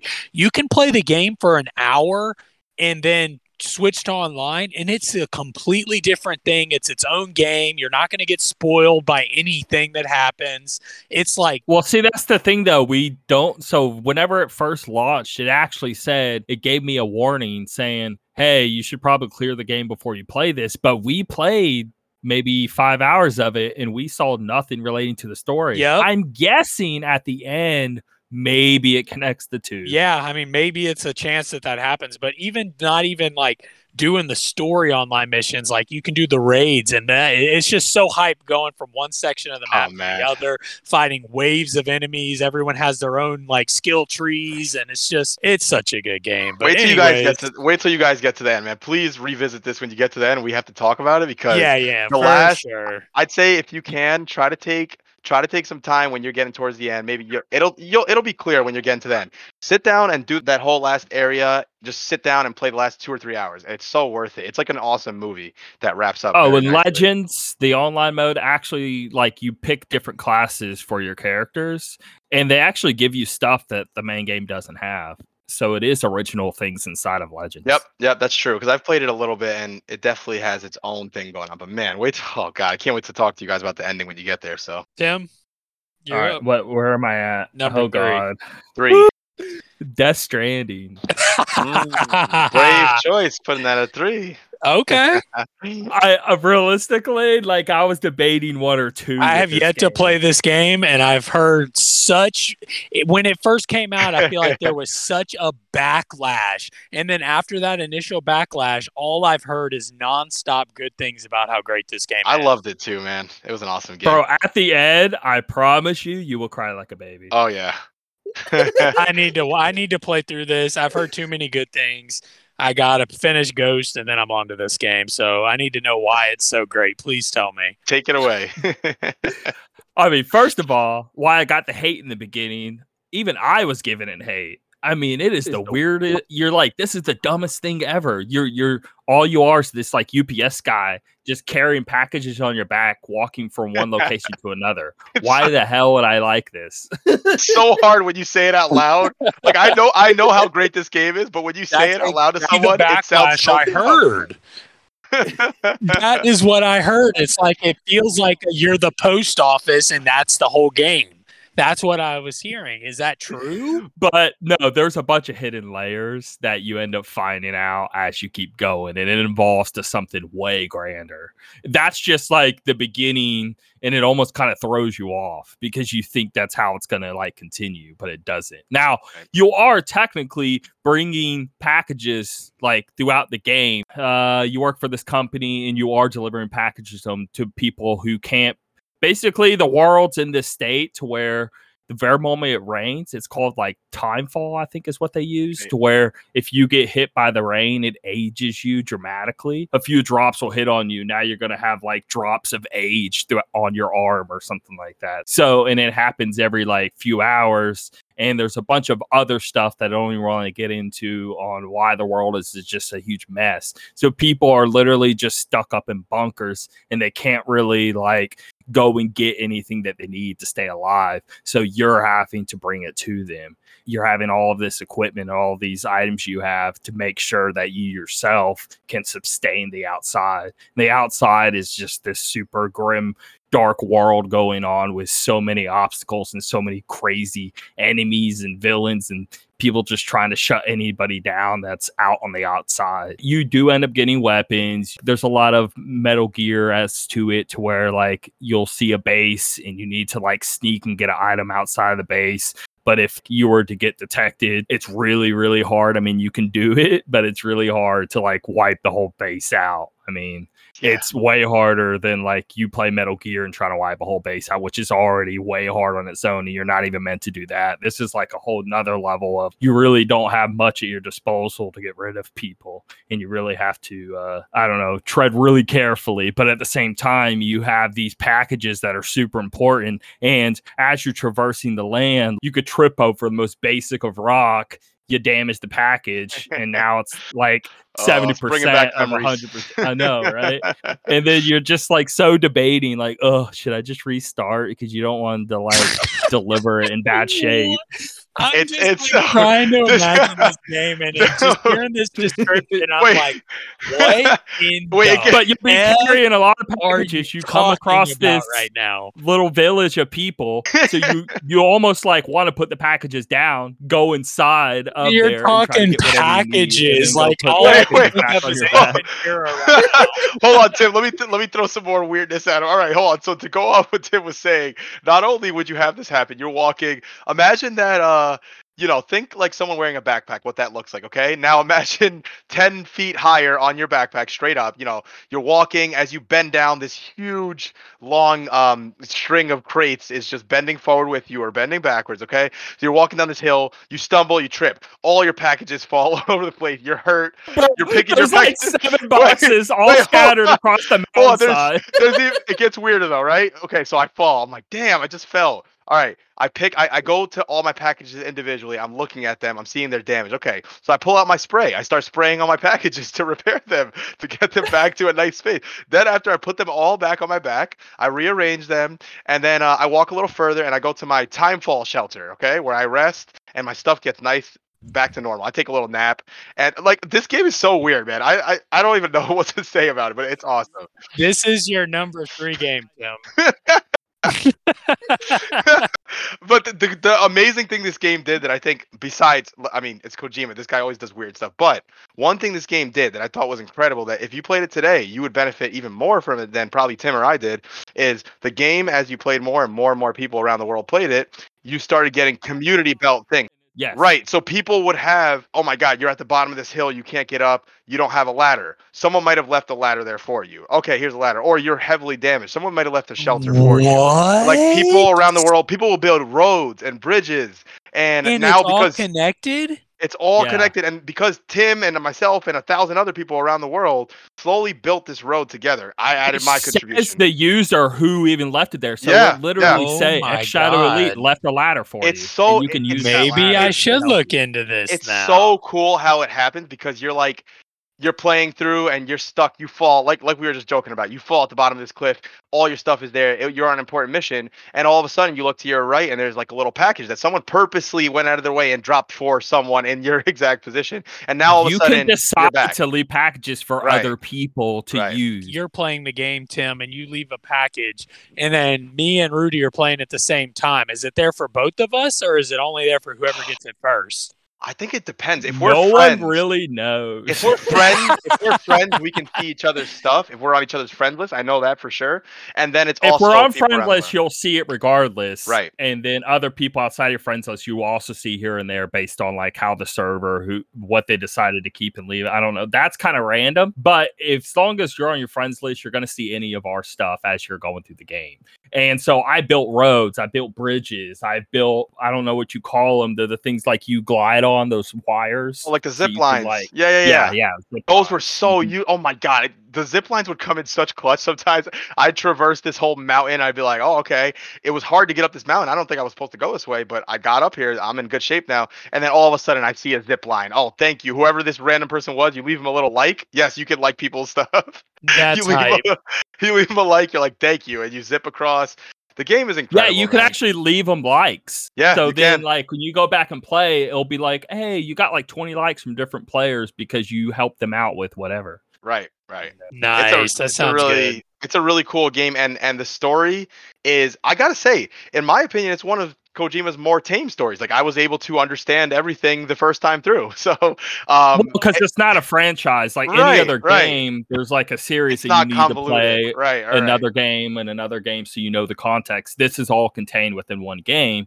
Right. So it can technically make sense because you're not having to play anything extra or add anything from the outside. Plus, it's not basing anything on like Metal Gear Solid technically pulled from like the 60s and 70s with the different wars that were going on and stuff. Yeah. It's not doing that here. So you can make sense of it all because it's all its own contained story and world. The way they told the story Nice. too, I was very impressed. It's like you'll play this chapter, right, and then you'll get this exposition dump on you, right? Fine, but then you get to one chapter, a few chapters, and I believe it was chapter 3, where the chapter just seems to go on forever. It's like this is the longest chapter ever, but you're rewarded with a pretty good story bit that kind of gets you going from there. Yeah, And then so the let game me picks explain up. why it's ahead. number 3. So, like, yeah, that's the gameplay, right? You actually are carrying packages on your back, and you got these tools that you can use at your disposal to help you traverse these mountains and these crazy environments. It's more than just mountains. You'll have to cross like huge lakes and rivers, and have to cross, I don't know, almost like these volcanic rocks. And it can get really challenging with all of that, but that isn't why it's good. If that's all the game was, no one would care. care. Why it's good is the story. And so you'll like deliver something that someone really badly needed, and then you start finding out all these layers to like the story you were talking about, Ghost of Tsushima, where like dude ends up running away, girl ends up finding out like dead and have to come back and all that. You'll have like really emotional moments like that of characters that you're talking with and getting close with end up doing really messed up things or really, really crazy things like Heartman, to where, okay, let me try to explain this. There's this guy called a Heartman to where he has a pacemaker in his heart where every, I want to say 2 minutes, he like completely knocks out and then comes back to life. So Jake is probably like, what the heck are you saying right now? I'm so listen. lost, anytime he dies, trying to picture it. anytime he technically dies, because he needs to die, when you die, you get to go to this stranding world of like this basically the beach. Yes. And then on this beach is where all these dead people are. And so he's trying to communicate with his dead wife. So he purposely keeps killing himself every 2 minutes. This went from being a UPS game to like the most in-depth game I've ever heard of in my life. It's out there, man. It's UPS something simulator to craziest shit. He dies, has 2 minutes to hurry up and try to solve whatever he's trying to solve so he can bring his wife back. But there's so much work to be done. And then so whenever he comes back to life, he starts writing a bunch of stuff down. He starts trying to figure out the next part of the puzzle. So that way when he dies, he can continue working at it again. 90% of the game, you're carrying around this baby. The baby is like attached to like the front of you where the package are on the back. And you can't damage the baby at all either. But no one's able to give birth at this point in time. So this is the only baby that exists. So you're trying to care for it because you're trying to see if maybe right. There's all these deep, weird things going on in the background that I wish I could explain, but it's so hard to explain. Like you actually deal with the president of the United States in this game. You deal with the black dude that's really popular. Oh, yeah. He just got recruited is it the same dude that got recruited as Knuckles? You know what I'm talking about? Yeah, Ibras, whatever his name is. No, it's not him. He kind of looks like him, but it's not him. But he looks like him. Yeah, he does. I forgot his name, but the guy, he has some sort of important role in the story. I just can't remember. I can't remember what his exact. He's the guy. Is he the guy in Battlefield 4? The main actor did. Maybe it's him instead. Anyway, I don't know. He's in a lot of film and TV and all of that. He's a really popular actor. He plays a huge prominent role in this game. There's a lot of big actors in this game, actually. Oh, do you remember his name so we could tell Jake? Do you remember the guy's name that you're talking about or no? His name's Craig, isn't it? No, I don't. No, it's Die Hard. All right, Jake, listen to some names. Die Hard Man. If you type in Death Stranding cast, listen to a few of these names, all right? You start off kind of simple, Sam, Cliff, then you have Fragile, Mama, Hold on. Sam is Norman Reedus. Yeah, he's Sam actually a really good actor in this game. He's great in it. Cliff is Mads Mikkelsen, right? Then you have Fragile, which is just some random person. He does look like Idris Elba, yeah. Mama, Tommy Jenkins. Oh yeah, yep, that's him. Mama, Deadman, Heartman, Die Hard Man, and Higgs. Those are some names for you for the characters in this game. Mama is my favorite character. Mama's great. I love her. She's awesome. My god. So she literally cares for these babies and you can't see them, but she can see them. And so you have to like deal with all of her problems with her sister. I don't know. Honestly, I don't even know how much more we should say really about it because everyone needs to stumble upon this and be as confused as we are at first, and then everything starts making sense. Yeah, I'm already insanely lost, but if I play this game, I'm not going to remember any of this stuff because of how out there and crazy it is. It's a special honestly game. The opening scenes where they give the mission to you and all that first hour or two, dude, it's gonna hit you hard. You're gonna get huge invested real fast. Crazy thing is I haven't seen anything, like I haven't watched a lot of videos of this game, so like I'm going into it with no idea what to expect. I have an image I've seen online of like what I think the game looks like, so I can't even begin to imagine what you guys are explaining. So I imagine when I play it, like it's gonna be absolutely insane, but I'm looking forward to it, and I'm sure I can see why it's on your list. I've heard such good things about it, but I'm excited to play it and check it out. You either love it or you'll hate it. There's no middle ground with this game. Yeah, Do y'all know the band Churches? They did an original song for this game, and they called it Death Stranding. And it's one of my favorite songs, like, period now. I listen to it so often. Every time I hear it, though, it brings so many emotions because, God, if you only knew where the story takes you with the whole, like, people dying in beaches, and there's this huge, like, nukes that go off, and these crazy, like, hentai tentacle big black dudes that just straight destroy people, and they'll lay off, like, the people themselves will explode and they'll wipe out whole cities because of their explosion. It's so weird. It's a special game, man. That's for sure. I have fond memories of that game. So I remember playing it though, and my wife occasionally will walk by and kind of just comment like, "Oh, this game looks cool. Oh, it's a shooter. This is a raid, whatever." I remember she walked by and she sat for a sec. She's like, "What are you doing right now? Are you delivering stuff? Like, you have a pizza?" I literally had pizza at one point, and I was bringing it to someone. She's like, "What is going on with this guy?" I'm pressing the button. It's like scanning the topography of the world. She's like, "Okay, I don't know this one. I don't know what's happening here." And then she walks in 2 hours later, and then there's an actual World War II. Oh, yeah. I know what you're talking about. You actually get guns later in the game, and you actually take place in the middle of World War II at one point. Such a crazy game, man. I know for a fact that out of each of our next upcoming games that we all have a common game in there. But I'm going to leave it at that. I think you're right. All right. Anything else? I don't think you're right. Anyway, all right. Let's continue. All right. Well, speaking of what Jake just said, yeah, my next one is Breath of the Wild. I mean, we talked it up a ton already. There's no way this is not a game I could ever be like, oh, well, it's on 2 of their lists, so I'm going to substitute it. No, I can't, because clearly we know how great we all feel this game was. I think we've already talked it up enough. Only thing I'll add that maybe I didn't mention before is the shrines. I believe there's 120, and then they added a few more, maybe, if I'm not mistaken.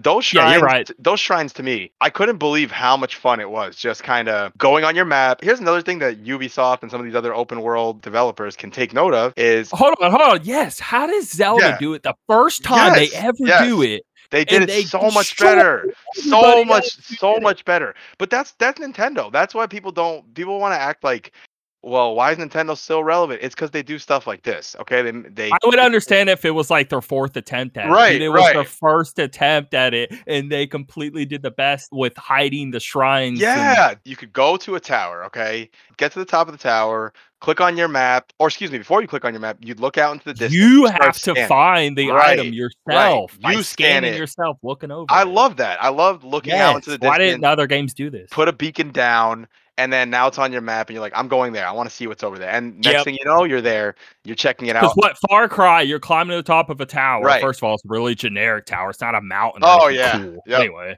whatever. You're at the top of this generic teleconnections tower, and then it just puts like 50 things on your map. 50 question marks all on your map. It's like, come on, man. I loved the way they did it. It was so much more creative. I felt that it was my map. I was creating as much as I wanted to do. You know, it wasn't these things that I'm like, oh, here we go. I got to go check this out and this out. Discovering the shrines from there. Oh, all of a sudden I get to the top of this, this mountain or tower, whatever it is. And all of a sudden I see a sort of like little, like the design of the shrine, like a little edge peeking out behind a cliff. Oh, I didn't see that before. You click it, you sail down. Now you found a new shrine. I never got tired of doing that. I think the only thing that will make it better is a shrine you found from forever far away. You find 4 shrines along the way. You're trying to finish. There were some shrines in that game that I swear to you, like in the craziest of places. Huge puzzles just to get in the shrine, I'll even never though you forget see it. The one that comes to mind that I think of first is the one where you're given 3 pictures zoomed in of the map, like very zoomed in. Oh, yeah. And you have to go find where that is on the map. And you're like, where in the heck is this? So you pull up the big map, zoom out, and you're like staring at the screen for a solid 5 minutes trying to find it. You have to go find those angles, take the photo, go to the other side, take the angle. Yeah. And then you're like, oh, now I know where it is because that's one shrine. It's like, it's insane. And one thing we didn't talk about in the last one, this is the first Zelda game to give out, to have DLC. And doing the trials of the, we didn't talk about that. How did we miss that? The trials for the Master Sword. it was like what 20 levels, and it kept getting harder and harder. Yeah, that was so cool. And you could do it without any weapon at all. It was you go in bare and that's it, and you work your way up. I can't believe we missed that. What a great addition to an already fantastic game. I mean, the best area, period, in my opinion, was the maze. Remember the maze that you found? That's where you were like in the heart of the people who give you the seeds, the Korok seeds, right? Oh, yeah. And how about the island? You guys ever stumble upon island where you lose all your stuff? Oh my God, I remember. So frustrating. The island is exactly what I'm talking about with this game. What makes it such a smart game? Like I was just looking out into the ocean. You have all this equipment that you've had for like 30 hours. You lose it all. You're so upset. You're back to the very beginning of the game, and there's this huge big monster in the middle of the island that you're somehow supposed to kill, and you have nothing. Oh my God! It's back to the Lennel days. I remember just looking out into the ocean. I'm like, I haven't really explored here. Let me go check it out. And I start heading that way. I land. What's this? What's this island? And then, like you guys said, and then now I'm stuck here for another few hours. Yeah, like, and the crazy thing is like this is gonna sound crazy, but I had already beaten the game when I found the island. Yeah. Some people never found it for a while. There's so much stuff to do in game. Like I beat the game, and this was one of the only games that I actually picked up because I had not done the house, nor had I done the city until I had beaten the main quest. And then I was like, wait a minute.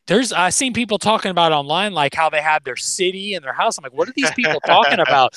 Look it up. I'm like, oh my God, get back on the game. I'm doing all of that. Find the house, make my house as cool as you can get. Go get the best weapons, maximize my house, and then I go build the city by finding each of the villagers that are in each section of the game, which is it's a completely different reason to say let's go explore the entire area of the game. Now the maze I was talking about was the island maze. Was on I know what you're talking about. I know what you're talking about now. I was confused at first, but that makes sense. But yeah, man, anyway. That's to wrap up because obviously we've talked this game up so much. I'll just end it with I can't believe that this game is even a thing that exists and that we're going to get a better game is what it seems like, at least not too long. I can't believe that the Switch was able to come up with this game. I know. And even the Wii U, I can't believe that Nintendo was able to make such a game like this.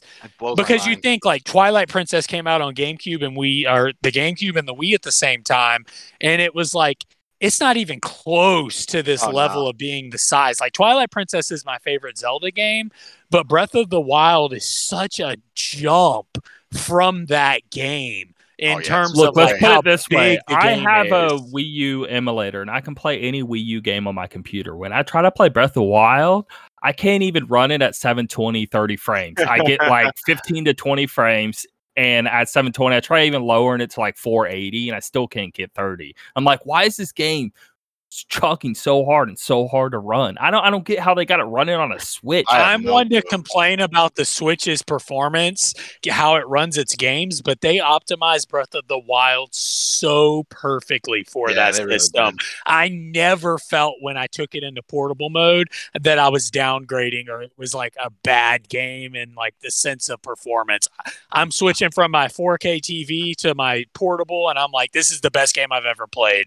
And it just speaks volumes in Nintendo and Zelda for how well they've always made their Zelda games. I've never played a bad Zelda game. Even Skyward Sword, where people complained about the controls. No, we talk about that. Rudy's playing it right now. Skyward Sword is good. Skyward Sword is so good. And I have friends who complain about like the portable controls and whatnot, but who cares? It's Zelda.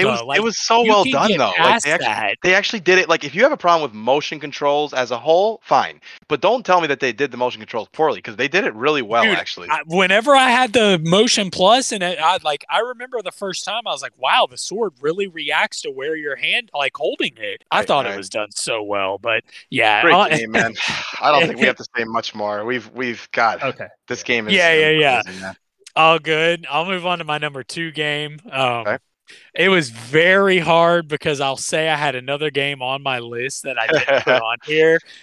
Just to say it real quick, Detroit Become Human was in this place, but I was like, I gotta pull it off. Such a good game. Rudy, did you play Detroit Become Human? I did. I really love that game. It's got to be one of the most in-depth games I've ever questioned my life more in. So awesome. But besides that game, my number 2 game is the Resident Evil 2 remake. Oh, solid choice. This game was epic. And I know you guys had to have played it, but Yeah, I love it. Resident Evil 4 was like, it changed the Resident Evil franchise completely. And playing Resident Evil 2, the remake, it was like it took off from Resident Evil 4. And it was just when you're playing Resident Evil 2, the graphics are so bad, but you know what's going on. And you're using your imagination playing it when you're younger. Playing it now, your imagination is now on your TV or your whatever screen you're playing on. And it's, oh my God, it's such a beautiful game. And the story is so good. And it's just, well, the best part about it is the just scariness of it. yes, It the is, horror it of is one it. of the scariest games I've Oh ever my played. God. I just like playing this game, and I recently played this on PS5 because I had a PS4 initially in the beginning and I sold it like in the very early stages of when it came out. And I got a PS5 and I've replayed all of these games on my PS5 while there's not a lot of games to play on it right now. I've just been going through the PS4 library, so I'm fresh on these games. But man, Resident Evil 2 and even 3 is an honorable mention, but it's just too short. Yeah, 2 was expertly done. Dude, it's so well done. And even replaying it as the Claire, you're just like, oh, this is so good. Oh, cool. And just Leon is definitely up there. He's got to be my favorite character besides Chris. But Leon is just, dude, I love how he's just a rookie cop and the way the graphics of this game, even playing it, and it's a PS4 game, but the graphics are insane. When you're coming out from the rain and seeing it on like your uniform and stuff, and then you go inside, such a good game that I feel like I don't know why it's so hard, but they make it so scary, like trying to get the headshot from people. It's so hard to shoot people in the head. The craziest part about this game, when I started playing it, I'm remembering like this all takes place in this tiny police station that ends up being humongous, and you're spending the whole game in one building essentially. And it's just so well done how they broke it up into sections of the police station where it's like, it feels like you're in like a city by the time you finish the game. You're like, the crazy thing is when you go into 3, and I wish I could include 3 in this, but when you go into 3 and you get into the police station, you're like, this is rookie stuff. Like, you've already completed 2. You know where every single item is. You hop into 3 and you know exactly where to go. You're like, I'm not scared of nothing. I know what's behind this door. I know where I'm walking at. It was such a fun experience because I played them back to back. Funny story, Tim actually got me those for my birthday. Oh, nice. And I played through them, and I was so grateful for that because they were such good games. That just like I completely forgot. I was pushing a little too hard on like, hey, like I know 2's better than 3, and everyone will say that, and I agree. Just make sure you do play 3. Yeah, because it is really, really good, and it kind of goes into one package. Dude, it's literally like they took how it was with 4 and 5. A lot of people hate on 5 because of how it was like maybe too action packed, or it was like you'll see people complaining that it was too much against like Africans. I remember. It felt just like the 4 and 5, how 4 was amazing. And then 5 was great in its own way, but it was so much more action. And that's exactly how I felt playing 3. 3's a lot more action. 3 is just nonstop action. Yeah. Whereas 2, you're just in that police station. It's super scary. You have the other cop that's with you that got bit in the beginning, and you talk to him throughout the game. Man. And it's good there's a difference. It would kind of suck if it was just as slow and deliberate 3 as well. Very good point. I wanted exactly. Like you needed to go to something different after just completing 2. I didn't want that exact same thing because 2 was so in depth that 3 just really changed the pace completely. And it was such a good transition from slow to fast, especially when you went back to the police station because you felt so much more badass because of the weapons that you had. I mean, in 2, you have like a pistol and your like knife that you can literally like stab someone, and you don't have that knife anymore. Like you got to leave it in their neck. Compared to 3, where you're going in with like a machine gun, and like you have no cares in the world playing 3. I was breezing through that. Shout out to Mr. X too, the scariest dude ever in the Oh entire my God, world. 100%. I would get that guy. so much anxiety to where I'd want to Oh turn my the game God. off. The moment he was near me, I turned it off, and the moment I he took got like a week before I got back into it. 100%. That guy was such a jerk. He made me not want to play the game at times. And I wasn't mad at the game. I was like, this is genius design. I can't handle him. He's too intense. sense. But I just scary. I can't play. 100%. I'm playing it in the best parts, and like the scene where the helicopter crashes into the wall, and you're finally able to get to the other side of it, and then you get to the other side, and you're like, oh, this is where the helicopter crashed, and then he just grabs the helicopter with one arm and slings it out the door, and I'm like, yep, I'm turning the game off. I'm about to have a heart attack. Yep, my anxiety's through the roof. No more. I couldn't when he first because you could hear him coming. Like, yes. When he first busted into that main room, I was like, no way did they do this. This is my safe haven. I put the controller down here for a minute. And he bust in there. Oh, I hated it. Oh my God. Like I didn't think they would go that far. I didn't think he would actually bust into the safe area. The scene where you like the part where you would be in like the library and you finally got the tools to move the staircase over. That was the library with you. And I'm like, that was my worst moment. Please stay up top so I can just come down here and move this thing 2 feet to the right and get in this door. But nope, I took forever on the library section. Finally got it all good, and he comes busting in, and I'm so mad. They did such a good job with like putting him in the game. They made me play the game longer because I would turn it off in that moment. Yeah, agreed. Be like, awesome, this anxiety's too much. I'm gonna go ahead and hop out.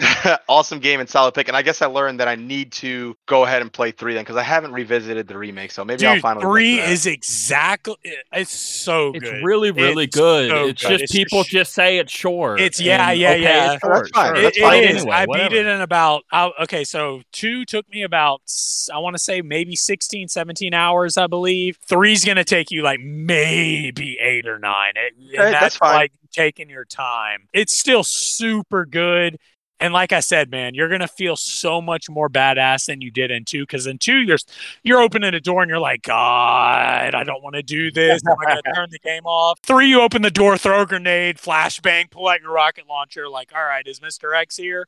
Like, you're not scared at all. You know what I'm saying? There's a few scenes where you're like, you get that anxiety level, but in 2, it's happening every time I open a door. Nemesis does it a few times. Yeah, Nemesis has that feeling of the Mr. X for sure, but it's about 6 out of 10 on the like comparison scale. But awesome game. Just because you have better equipment and you can handle stuff better. Exactly. But that's why that's why Resident Evil 2 Remake is number 2 on my list. Tim, I'm excited to hear what yours is. Great choice.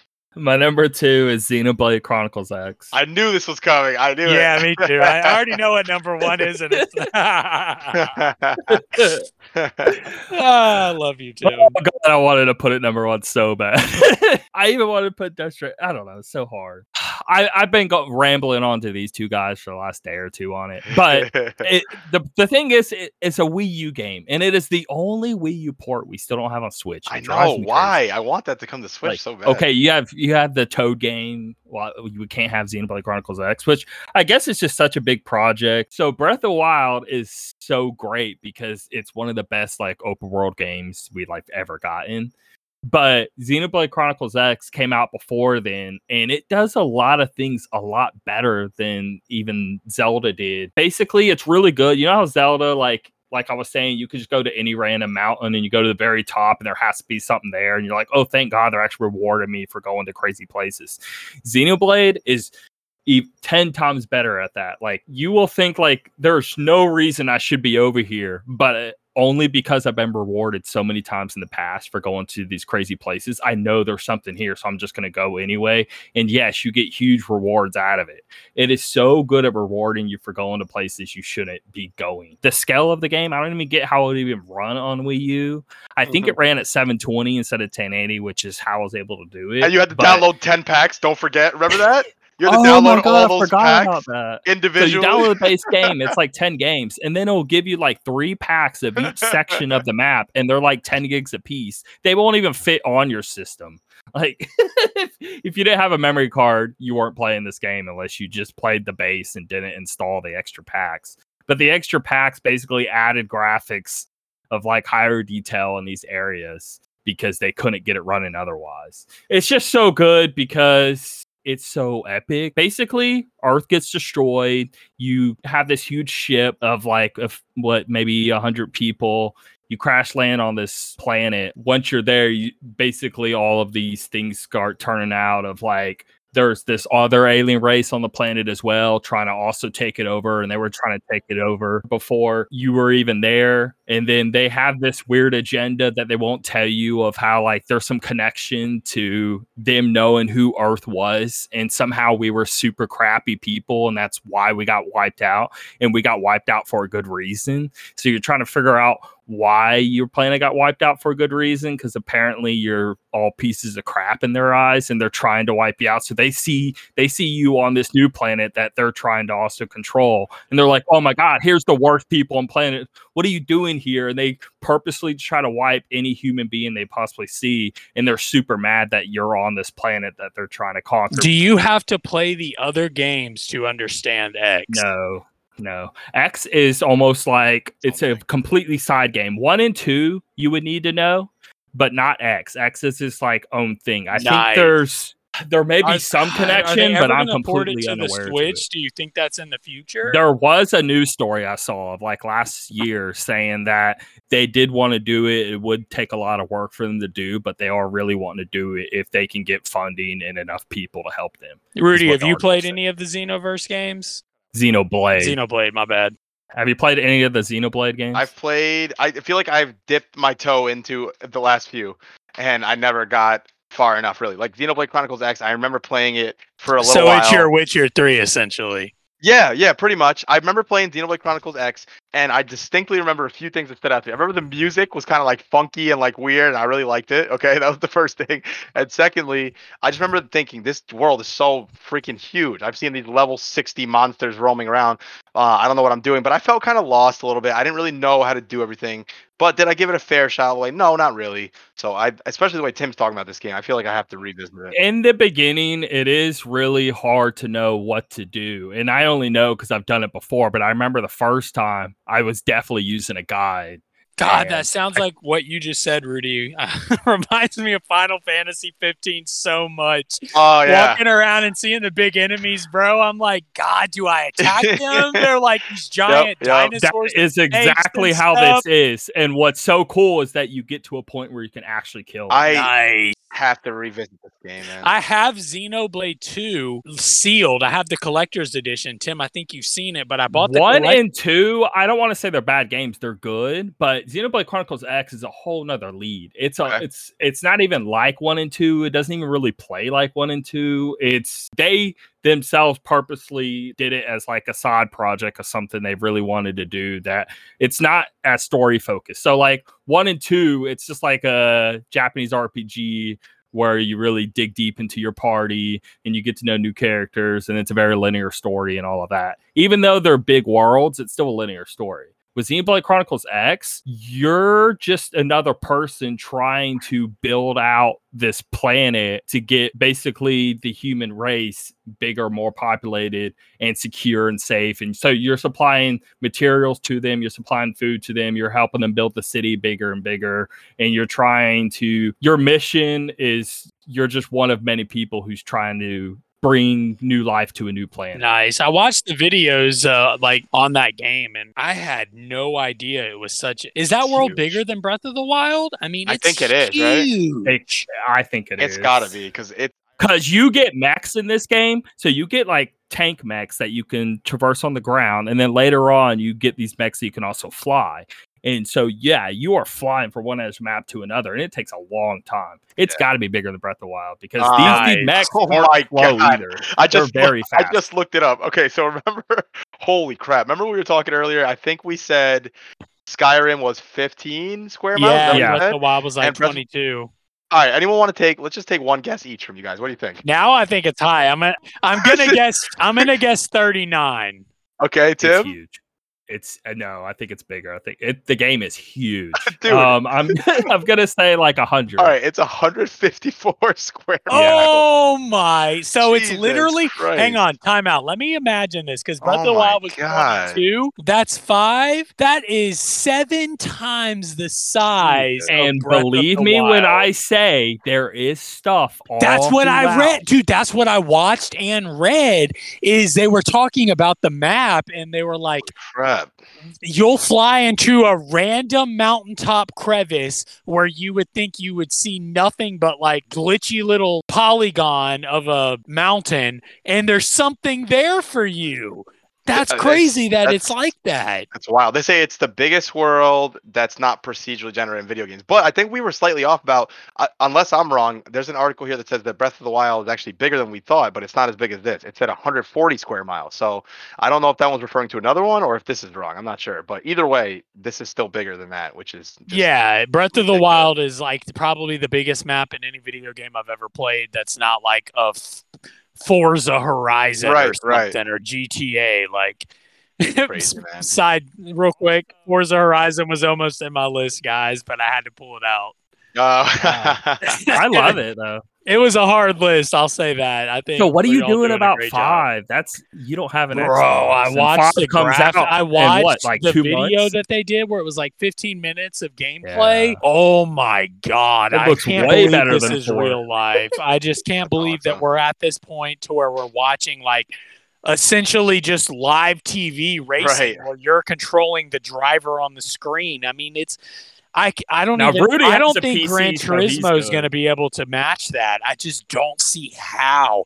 Gran Turismo's always been like that Project Cars. Horizon's actually scanning the environment. Dude, with, like, yeah, cameras, exactly. Horizon is exactly the name. It's everything. Where when you go to Gran Turismo, you know you're going to be playing a game that's going to end up, I don't know, like Project Cars. Like you're doing simulation racing on some tracks that are like well known around the world.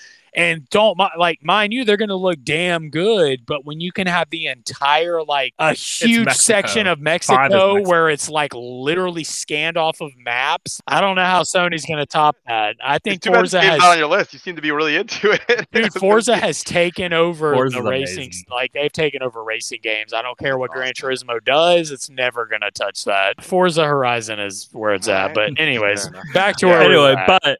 But Xenoblade, you don't get your mech until about 30 hours I was into the waiting game. for it. I never got it. Yep. Yeah, you get it pretty late. But the game is that long to where like you still get another 20, 30 hours with the mech.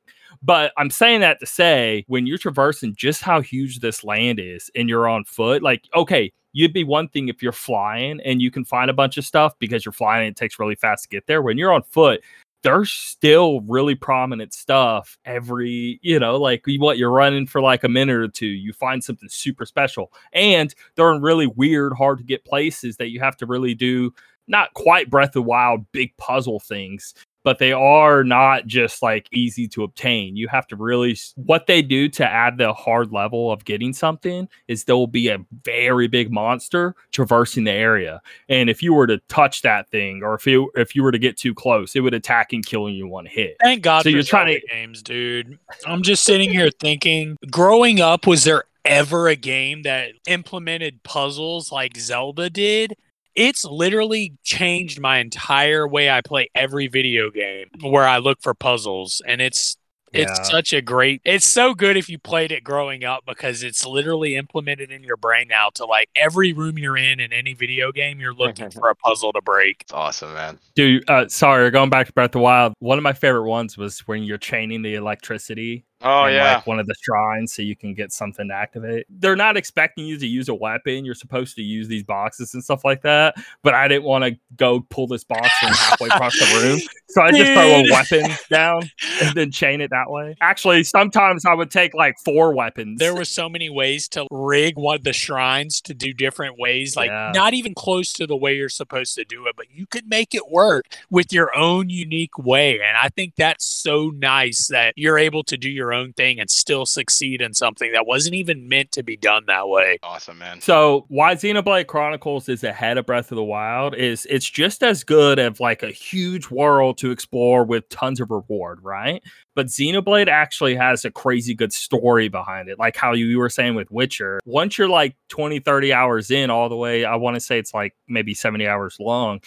You're dying to know what's going to happen next. You're up to like 2 or 3 in the morning. You're not wanting to quit. You're not wanting to go to bed because all you are is going to be thinking about it the whole next day. That makes such good sense because like most Zelda games, we all know the story. Beat Ganondorf, game's over. Oh, like, yeah. but we're it's playing like because it's fun. yeah, we're playing but for the world that we all know and love. Like when you're in a whole new world in the story. Stuff keeps revealing for me of stuff where I can't say anything or spoil anything, but there's so many moments with so many characters that you're super close with where things go crazy haywire, and then you're spending 10 hours down this big rabbit hole and trying to solve the issue with one of the missions involving this important person. And there's so much of that throughout the game, and that's why it's so much like closer to my heart, because I'm so close to the characters in the game, along with it being such a huge, crazy big world to explore. And who doesn't like flying around in a big mech with machine guns and rocket launchers and destroying that sounds huge awesome. monsters? Heck yeah. I need to get back to that one. Just please announce that Switch port, or I'm just going to have to take you up on what you told me about playing it on PC at this point. So, dude, you have a way better PC than I do, and I'm running it no problem. Yeah, I mean, I think you just need to go ahead and do it, because I don't know. Awesome. All right, that's my number 2. For me, this was a tough choice. I almost put this at number 1, but it is number 2, which is Bloodborne. So could have easily put a lot of these types of games, Souls-like games, from software games, in number 2 spot. But something about Bloodborne, the only flaw that Bloodborne has, in my opinion, is, well, it had 2 flaws. Number 1 was when the game first came out, the loading times were atrocious, and it doesn't help that it's a game where you die a lot. So you would sit there and just stare at a screen that said Bloodborne. It was really bad at first. Like, you would sit there and stare at a screen that said Bloodborne with a black background. Not even like little info facts, nothing. And then it loads, you play for 5 seconds, die. It mocks you. It's like you did this boss fight, you lost. Let's say you lost in a bad way. You really screwed up. Okay. Then the screen turns black and you see your own reflection in the TV. You're like, I'm a failure. It just sucked. But they've since patched that out and they fixed that. Okay, load times are fine now. The only other flaw, and I'm starting with the flaws because I have so many good things to say about this game. The only other flaw the game has, in my opinion, is something that a lot of people won't care about, but I personally do, is it runs at 30 FPS, even a little lower than that sometimes on PS4. Why this game has not gotten the treatment that so many of these other games have gotten, where they give it the 60 boost or 120 boost, I have no clue, because people want it. But now that I've put those two things aside, man, this game is something else. So hold on, I tried playing it. Right. Because I just started getting into them. I beat Dark Souls 3. Okay.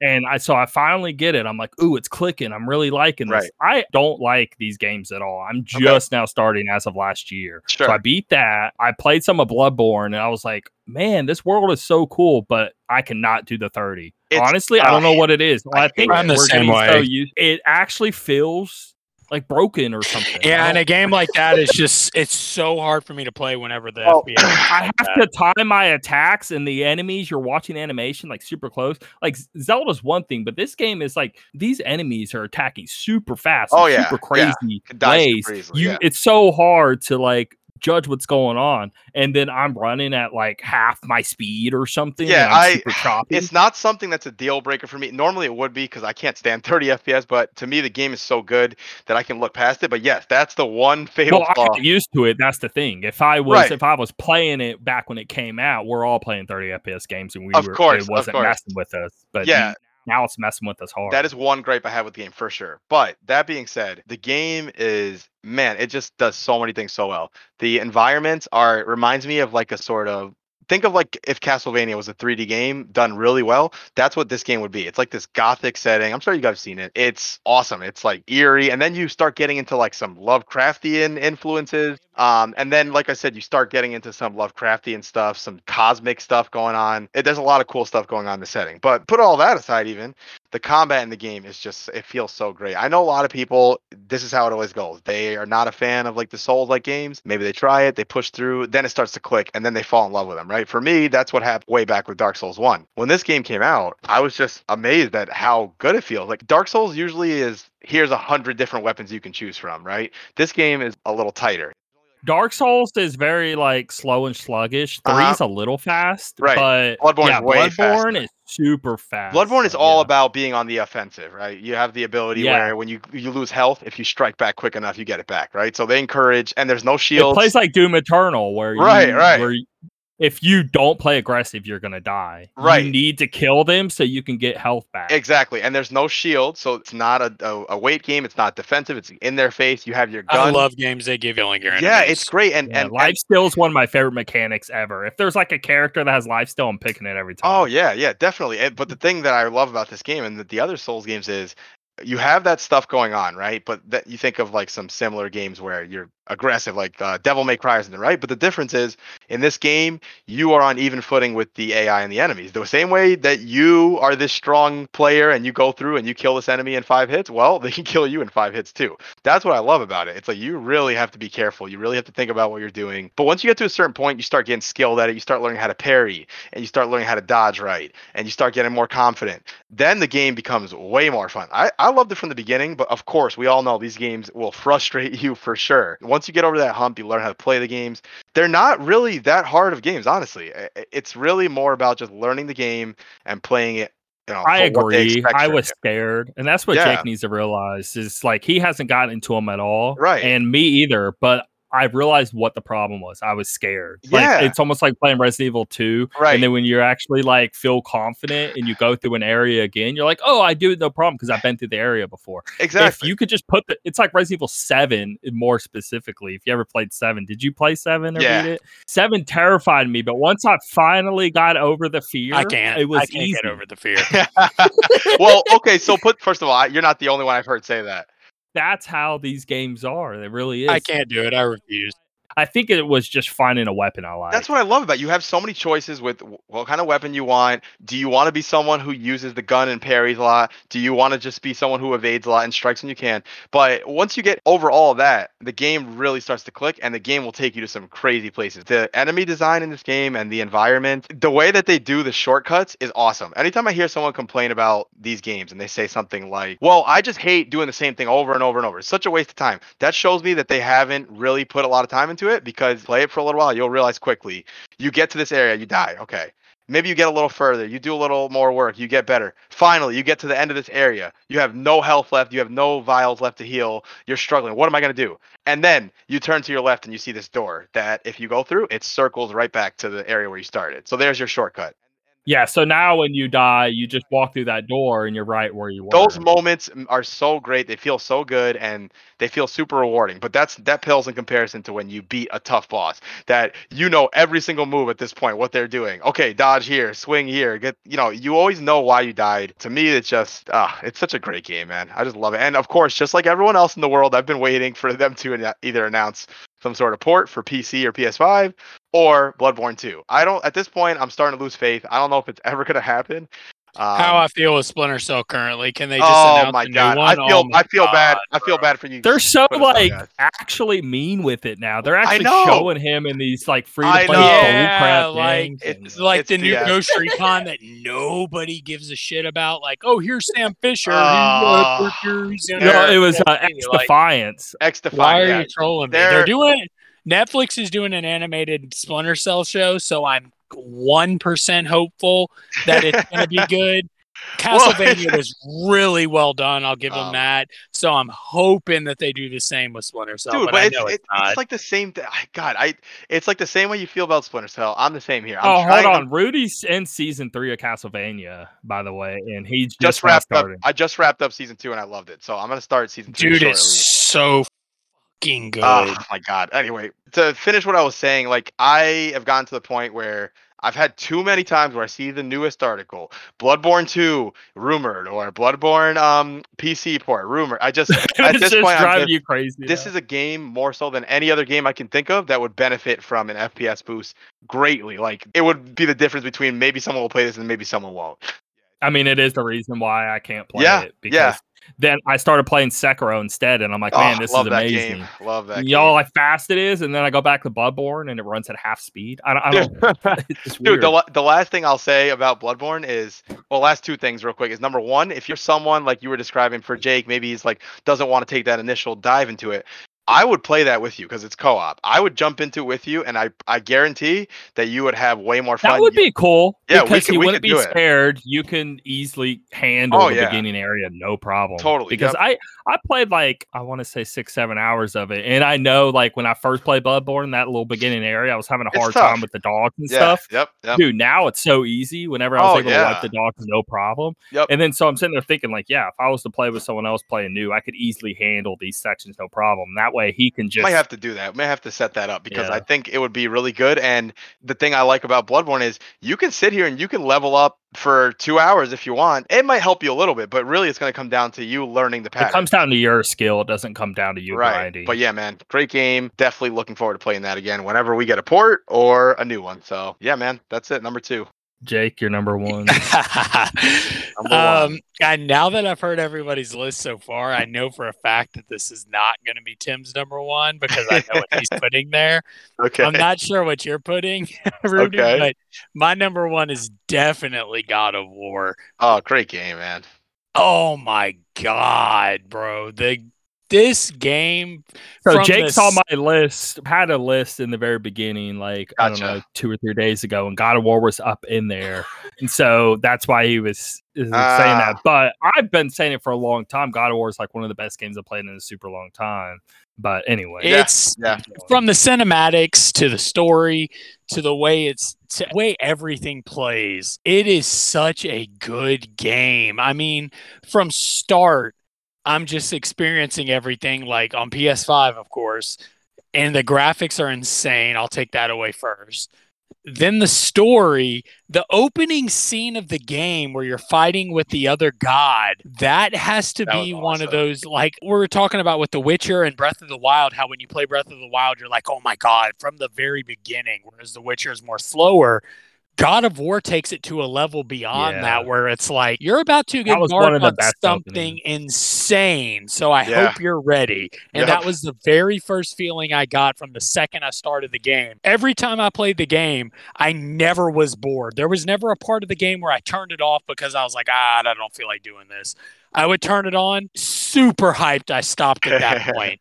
Like, yes, That's a I good gotta point. finish That this. it may have the best pacing out of any game this gen. I Or last. agree. Yeah. I would. Yeah. There was never one single part of the game where I was like, "Man, I don't want to do this." It always stopped at a part where I was like, "God, I could do a little more, but I have to go to bed so I can get up for work." That was the only time I would ever turn the game off. It's one of those games where after you finish it, you're watching scenes at work, like or something on YouTube, where you're like, Right. "Ah, this is such a good part of the game." Like showing your friends, like, you need to get on this game. It's unbelievable. Pretty sure we could all speak about different parts of why we love this Oh game, but yeah. for me alone, the cinematics, with the gameplay, the action in it, like you just feel so more badass than everybody else. Yep. You didn't Knowing that say the you most important part. The most important part of this game is they did what no one ever done before. It's all shot in one shot, One the whole take. Yeah. game. Amazing Yeah. stuff, man. very good point. Another thing that has happened very, very rarely in video games is they took a character that I love the old God of Wars, but they took a character that people didn't really care for. I kind of thought Kratos was always a jerk. He wasn't a really good character to me at all. And then now they made me actually care. Like, wow, this is actually. God And of War has shown me what potential we could see if there was ever an adult Link in a yeah, Zelda yeah, game. yeah. Yep, Like yep. you could see something like that, obviously not as mature. No, he could be as broken because think about it. There's time travel and all that. Yep. Like, there's all those connections that he had whenever he was a kid, like with Sarah or whatever in the Force and all that. And just instead of it going good, it ended up being the bad future. And then you're playing God of War like game, and you're this adult Link and really broken, and everybody's dead, and it's dark world stuff. You could totally do That that. game as a parent, it really kind of resonated with me. His relationship with his son, I was really feeling that. And when it came, it all culminated in the end, and the credits, when the credits start, and you're still scaling the mountain, you're going back down the mountain with your son. I was like, this is awesome, man. I really like vibe Yeah, I with that played a it lot. soon after having my kid. Like, it came Yeah, out 2018. I think my kid was like 3 or 4 at the time. right. The whole time I'm playing with the whole kid thing, yeah, I can't help but feel that connection way stronger than I normally So would. cool, man. Great game, great choice. Tim, let's hear it. Okay, Tim, go for it. I don't know what this is. It seems like Jake knows already. I really have no idea. Yeah, he knows. But it's Metal Gear Solid 5. Oh, duh. I forgot how much you like this game. Whoa, that is not what I thought. I was Oh, so wow. thinking the Final Fantasy VII remake. Oh my God, Oh, what that a too. plot twist this is about to be. That was in my 5 when you saw the list. Okay. I didn't realize that. I just know you, and I know Seven's your favorite game of all time. So I'm just thinking, like, how is that not in there? It's not even in my 5, yeah. Because that's the problem. It's like, okay, well, it's not better than Breath of the Wild. And then it's like Final Fantasy 14. That was my big battle, was 14 and 7 remake. Right. The problem with 7 remake is it's only the beginning of Final Fantasy 7. That's a fair point. Technically, it's only like the first 10 hours of the game. They just stretched out to 30 or 40. I loved it. If we had all parts right now, yes, it'd be a whole different story. But I can't put it above Final Fantasy 14 when I put 500 hours into this game and I'm doing that Stardew Valley thing of like spending hours mining or farming or working on my house and all of that stuff alongside a super epic Final Fantasy story.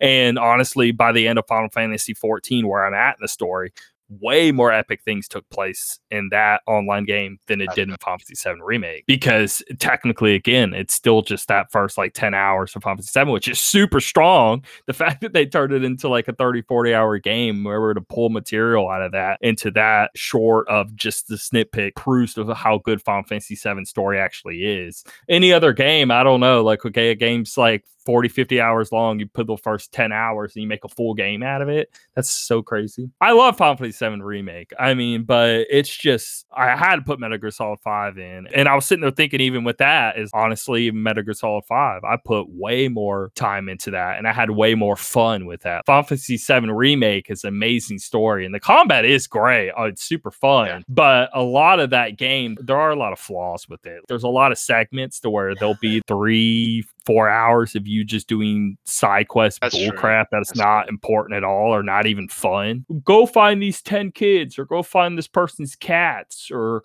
go. It's just so dumb of stuff I don't want to be doing. And if they would have just cut that all out and just had it be 25 hours, it would have been technically been a better game. But I can't. So I don't know. I just can't put it over Metal Gear Solid 5. Fair enough. And Metal Gear Solid 5, I remember seeing people pumped about getting the dog to be like your partner in the game. And quiet. That's what I super cool. I think of that game. It's like, it's very in depth. And that's a game that, Tim, my brother Matt, like he played that game and he thought it was hype. And he doesn't get into single player games like that. So for him to be involved in a game like that, I know it has to be like up there in like top 10. And I was actually disappointed with 5 in the beginning because, okay, it has a really strong start and it's like other Metal Gears where it's literally like 2 or 3 hours of a ton of cutscenes and crazy stuff, right? But then once you leave out of that and actually like go into the first area that you start exploring in Afghanistan, next thing you know, you got 10 hours before you even see any story at all. There's not much story in Metal Gear Solid 5 at all. In total, there's maybe 8 hours compared to like the 90 of the rest to where there's any story. A lot of people didn't like it because of that. And even me, Metal Gear Solid 4, one of my favorite games ever. It's between that and Final Fantasy 7. But all Metal Gears have a lot of story and a lot of cutscenes, and this was completely separate from that. This barely had any, and it was nothing but just gameplay. The gameplay that was there couldn't be any more fun. It just gave you so many crazy tools. It's like, think playing like Just Cause, but it actually being a good game and not boring. But when we talked about Breath of the Wild, how you could climb anything, that was the game I thought of, Just Cause 3. I was like, man, I remember playing that game where I could pretty much go anywhere I wanted on the map. So I was thinking Just Cause 3, you know how you're like gliding in and shooting rockets at buildings, everything exploding and all of this? That's what you're doing in Metal Gear Solid 5. Like it's a huge map, but you have crazy, I mean, you're taking out tanks, you're taking out, and there'll be a village of like 100 enemies, and you're taking them all out. I remember that But Death Battle did like a Sam Fisher versus Solid Snake. And don't get me wrong, I love Sam Fisher and Splinter Cell, but it's such a bad comparison. Like Solid Snake is so no, much it is. more He badass has than way him. more. Awesome. It's like Batman with all his tools, Dude, and then no. you're trying to get. It's like Death Battle when they did the Cloud versus Link, and somehow Link beat Cloud. It's like I love The Legend of Zelda, but there's no Cloud has like way materia that with Cloud like lightning and Link. fire and Like can that, heal himself. that Like equation what? is literally like Superman versus Captain America, which I'm a huge Captain America fan, but Superman would literally not be hurt by a single thing he did. And that's how I feel with Link versus Cloud. Like Link's awesome and he has some cool weapons and whatnot. But Cloud's got like magic. He can heal on the spot. Like he can summon a literal demon to attack you. Yeah. Like it's not comparable. So Metal Gear Solid is very like next level like that. So you'll have like, okay, Quiet is her name, and she's like this sniper that you can have go along with you. So she can go on the top of a mountain, you scope them out. You're like, oh, there's a guy there. You mark him. The sniper takes him out, kind of thing. But you have to be aware of like noises. You have to be aware of like, obviously, if there's a dude next to him, you snipe him out, and the dude next to him sees it, shoots off the alarm. You're pretty much done for. So you still have to. There's a lot you have to worry about. There's so many tools, like the dog. A dog, they don't know that there's a human around just because there's a dog. So that's what makes the dog so useful. Is the dog can go up in there and find items for you or kill a guy. They just think it's a wild dog. They don't know it has any connection to you. Right. So you get a lot of things out of that. You have this robot that you get in the game that you played a little bit. Remember Metal Gear Solid? We're playing online, and you like can get up in the. Is Metal Gear Solid 5? Is it available for PS5? 5? Yeah, I think it is, right?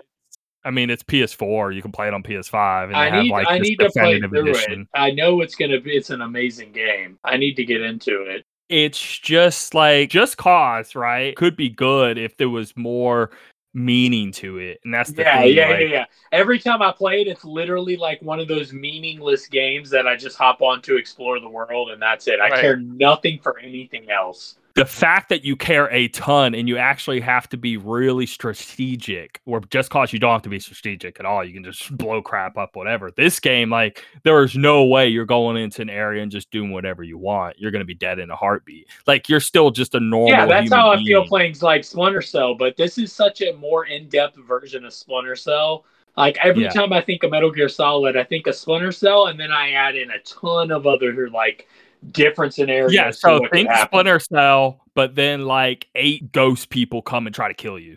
Right? I loved infiltrating the bases in that game, and you'd get so creative. Like, remember the Fulton things where you would put the bag on the guy and you would shoot them up to the sky? I love that. That was so cool. Okay, so Jake, so as you're playing, okay, you're going and taking out these guys. 90% of the time, you don't want to kill them, not just because you make it alert or whatever. You actually want to recruit them for your own army. So in the game, you're building up an army and you're sending back to your base. You're recruiting them to join your side because you're trying to build this huge army so you can take down this big enemy, right? And you need as many people as possible. So they're far away. You're like looking on binoculars or something like that, and they'll tell you their rank and a bunch of information about them. And then, oh, this is an A-rank person. I want them on my side. So let me kill everybody else around him, but have to be secretive. But he also can't run away. He also can't alert more people. And then, okay, I get rid of everyone else. It's just him. He's not aware of anything. Now I'm going to Fulton him up is what it's called. And basically it just like attaches this parachute thingy that shoots them straight up in the air so high up. And then they just get teleported to your base. So it's super like Japanese anime crazy, unrealistic thing. But they make they're like, whoa! Yeah, it felt so good going into a base and doing it to everyone on the base. Just slowly but surely, all their buddies are flying off the sky. You gotta pick them out without other people seeing them, and they scream. So as they're screaming and flying up, and if they're near someone else, other person's gonna hear the scream. So either you shoot them up just as fast, or kill them, or whatever you need to do. but you are trying to get as many people as possible, and you are trying to get good people on top of that. So there'll be situations to where like there's people in these tanks that are huge high rank, and it's so hard to get them out of the tank without destroying the tank and stuff like that. I can't believe that Metal Gear Solid 5 came out a good bit ago. Yeah. And it's number 1 on your list. It just shows me what a peak of gaming we're at right now, where there's still so many games that I have yet to fully experience that are that it's good. So it's a pretty cool feeling. Yeah, it's an awesome game, man. Very cool. The thing is so I said there's not much story, and there's not, but the story that is there couldn't hit harder. Oh, it's pretty crazy stuff. I don't want to spoil it at all, but what I can say is it links back to the original Metal Gear that was on NES. Like MSX or whatever that system was. Like it went way back. It's so cool. I don't know. It brought the whole series all the way around again, and now it all makes sense because there was all these holes in all these games, and it basically filled every little hole, and now it all makes sense because of 5. It's so cool, man. I really loved finishing that game. I know there's a lot of complaints that people say about they feel that the game, because the falling out with Kojima and Konami, that the game wasn't truly finished, which I can see that. I can see that there was more that needed to be. There was a special ending scene, basically, like that they were working on, but he had a lot of problems with the company, and then he just left and never got to finish his little final moment. But technically, all it is would just be one cutscene at the end, so you make sense of this one character. There's enough information now that people have figured out that we know what it's going on anyway, so we don't even need the cutscene. It's not a big deal. Good choice. The twist at the end, right? It couldn't be any crazier and couldn't blow your mind anymore. And even if you never played any of the other Metal Gears, you're still going to know, and you're still going to be a complete mind fuck at the end. Oh yeah. That is true. Actually, now that I think about it, you don't need to have played the others for that to hit you kind of the way it does. Oh, and disease can spread with the people, so you have a bunch of people up in the army, and then next thing you know, there's this moment in the game where someone catches this disease and they start spreading it, and you have to figure out who the spreader is because they keep spreading to other people. Great, I get to be fucking Trump and Biden. And if it spreads, it's all my fault no matter what. So that sounds like a freaking awesome time. That's awesome, man. You're building your base up a ton too. And here's another cool part. And it's still all functional right now. So you're building up your base with all these people. And you can even have bears on your base and all this crazy stuff. These drones that can shoot like machine guns out of them. But what they do is, so you're building this base up. They have this online mode to where you can go and infiltrate someone else's base that they've been working on their whole game and take stuff from them, and other people can do the same to you. You don't even have to be playing. Your base is there as long as you put it up like, hey, I'm allowing people to infiltrate my base, because you get rewards. Let's say they fail, you get stuff from them even though you're not even playing. So you'll just leave it up, and as long as you have a good enough base, you'll be bringing in materials from other players trying to wreck your base. It's a pretty cool game, man. I mean, even you mentioning things like this, it makes me think again of Death Stranding, another game he made. Like a lot of these little behind the scenes things that he didn't need to put in it that he does because he really cares about it. It's pretty cool stuff, man. So it was hard to decide between the two games, and that's why I was saying I didn't know if I want Death Stranding 1 or whatever, because Death Stranding has such... The story hits so hard at the end, I can never get it out of my head. And it's one of those games where you think about, it's like Detroit Become Human. I was thinking about that game for weeks. Oh man, what a once game. I finished it. What a Death Stranding did that same thing where like I couldn't get it out of my head. Then I remembered Metal Gear Solid 5 had an even more epic ending. Yeah. I was thinking about that crap for months, and I was looking up forums and I was watching videos trying to explain it all, and I couldn't be any more of like, oh my God, this is the craziest thing ever. And no one knows. I don't know. Any of my friends that I knew never got into this game, and I couldn't talk about what happened at the end, or like, and so, because I don't want to spoil anything because it's so impactful. So it's really annoying, like having to hold in like one of the greatest experiences. Nice choice. All right. So I will preface this by saying it's funny to me that games like Metal Gear Solid 5 and God of War, both amazing games that I really loved a lot.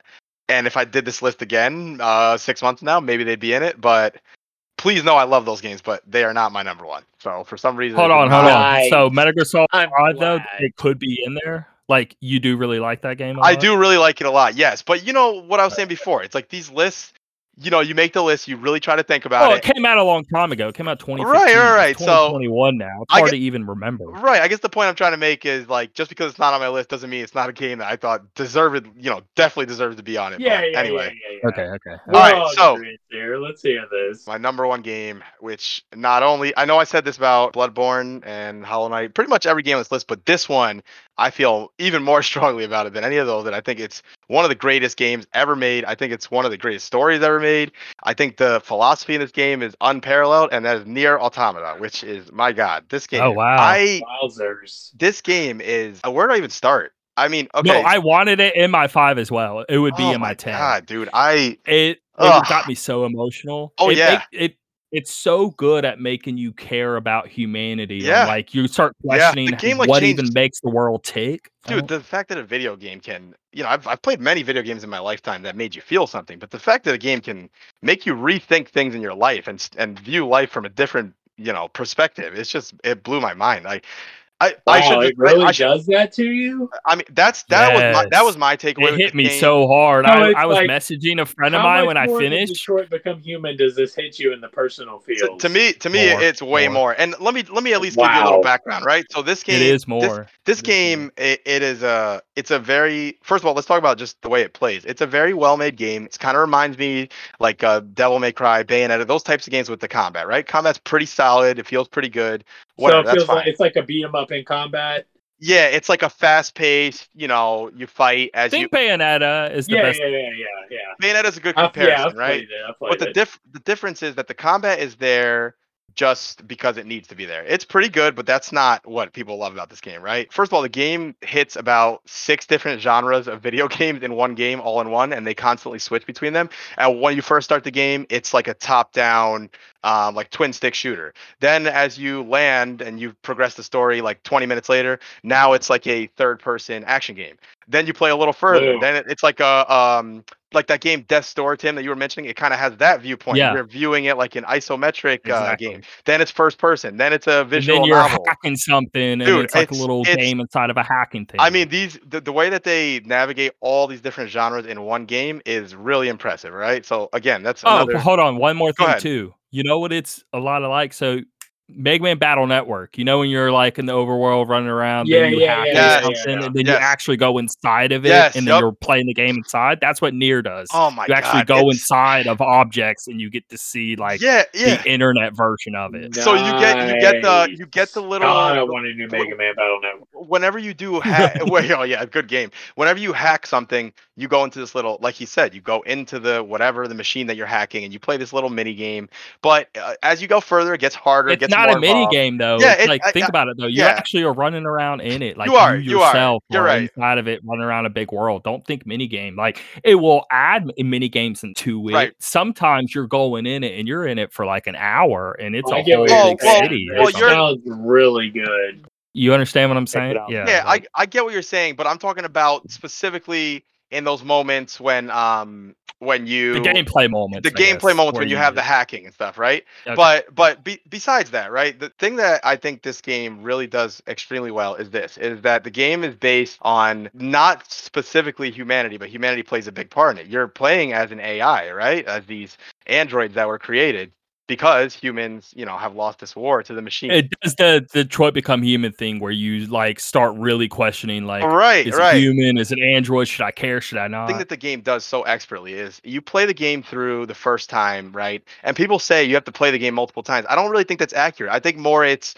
a game that it's one long game. Chapters. I don't agree with him. Right, exactly. So the game people are like, oh, you got to play it 5 different times, and it's game A, game B, game C, game D. It's definitely not that. It's more like you're playing route A, route B, route C, route D, right? So just to give you an idea, you play route A, you play as one specific character. It might take you anywhere from let's say 15 to 20 hours, maybe. You could push it a little further if you're doing side quests, maybe even a little less, right? Okay, fine. But then once you finish and you roll the credits, you've had a pretty decent story told to you. On its own, a decent story, well done, whatever, right? But they tell you, and they're very clear. They're like, you have not experienced the whole story. You need to keep going.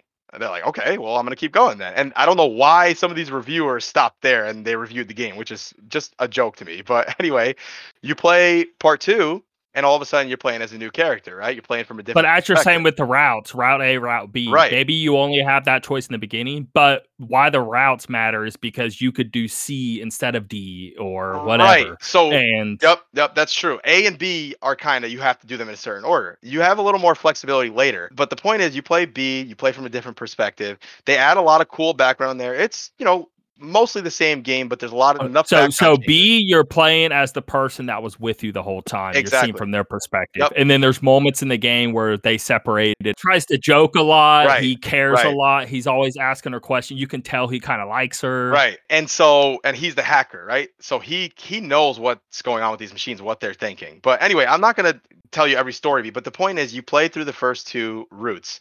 Then when you get to C, you play as another character that I won't even mention, right? Another character, you see another perspective, except this time around, it's way different.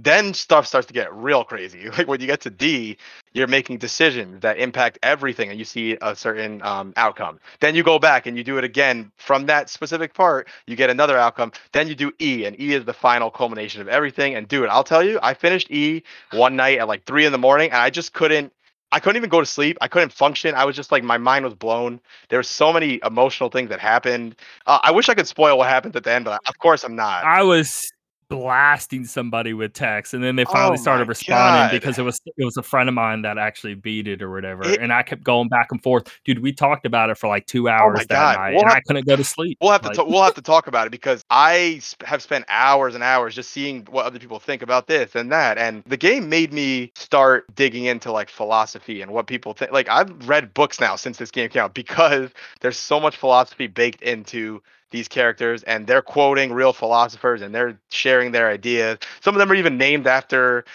philosophers, and there's a lot of nods to philosophy in that. But man, by the time you finish that game, you're going to be thinking about machines, humans, what our purpose is on Earth. Have you lived a fulfilling life? Like this game was really, really getting me, man. And on top of all that, it's a solid game to play. So it goes into like racism, sexism. Oh my God, everything. And it's not on the nose though. They really do it. And here's the thing, Jake, if you were to look this they game never up, once even bring up race in the game. They don't. Yep. Yet you know exactly what they're talking about. You know exactly what they're talking about because you start to identify with it. But Jake, if you look this game up, when this game was first coming out, I thought, okay, you see this girl wearing not a lot of clothes, some typical, anime character, some sexy character fighting these with a sword and everything. You think, oh, it's gonna be a typical thing, but man, we were so wrong about it. And I'm sure they did that on purpose, obviously, to throw people off. But yeah, man, it's something else. That game, definitely my favorite game in a long, long time. So please, that's really cool. You put it as your number one. I mean, I can't hate. I love that game. Yeah. If it's your number one, I'm gonna go ahead and say it's a really good game. Oh yeah, dude. And the other thing is, I was not a Nier fan before this. I didn't really even play Nier at all. And it's weird how it started. There was a series called Drakengard. There was a trilogy of those games. Then the third game in that series had one specific ending, like we mentioned in Nier, and that specific ending became canon. And then they made Nier Replicant, which was a game that came out years and years ago. And then this game takes place thousands of years after Replicant, and that's how we got Automata. So it's a little complicated storyline, but it all makes sense. And you can go back and play. They re-released. I never played another game in the series. It doesn't matter. Like everything's told to you in this. I played Automata first, and then I went back and played the Nier Replicant remaster that released earlier this year. And it was amazing. Oh, you did play it? I did, and I would suggest you play it too if you liked Automata. It connects to it beautifully. I just heard a lot of people say that it's a lot like rougher than it.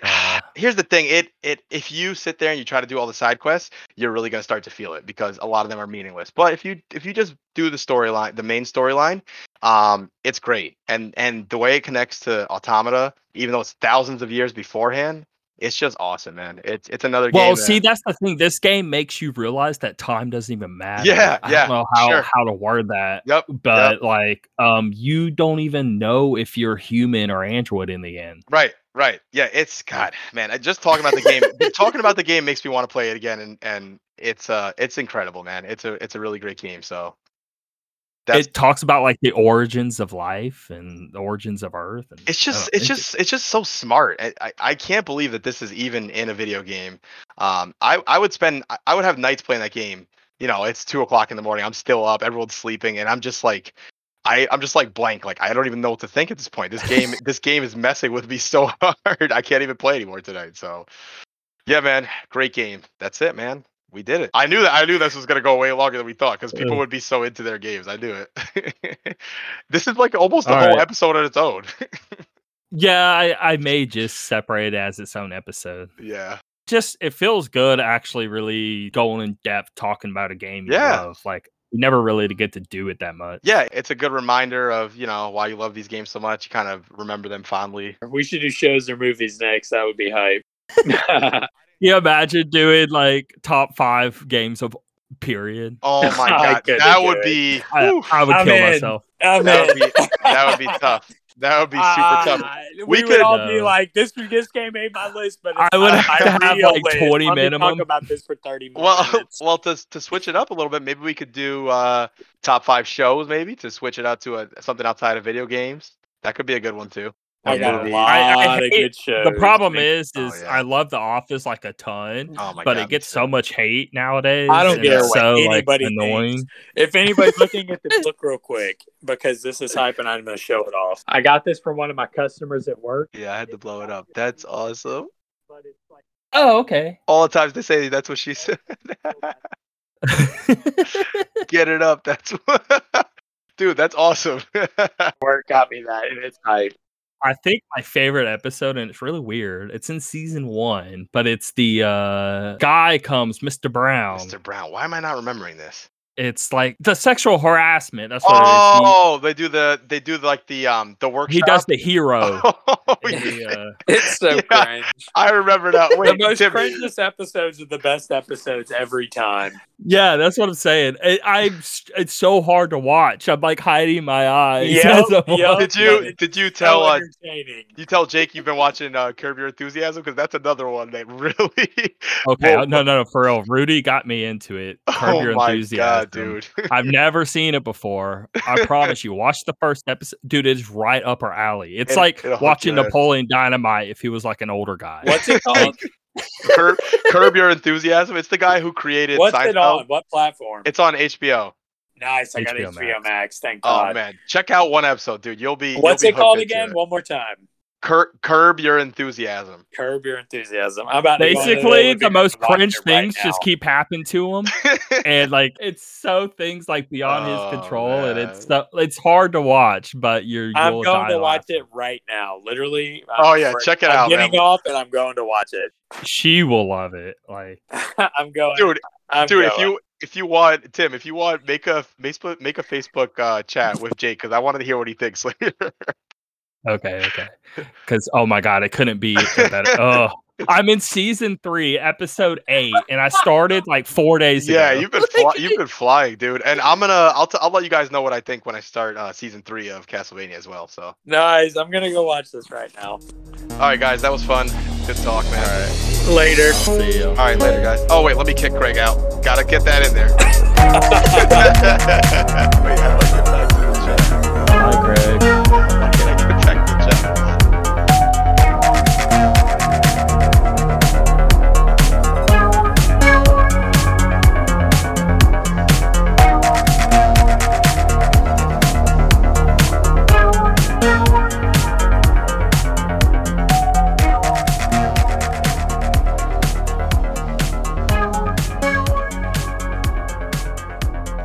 Will you bring me the food bowl, please?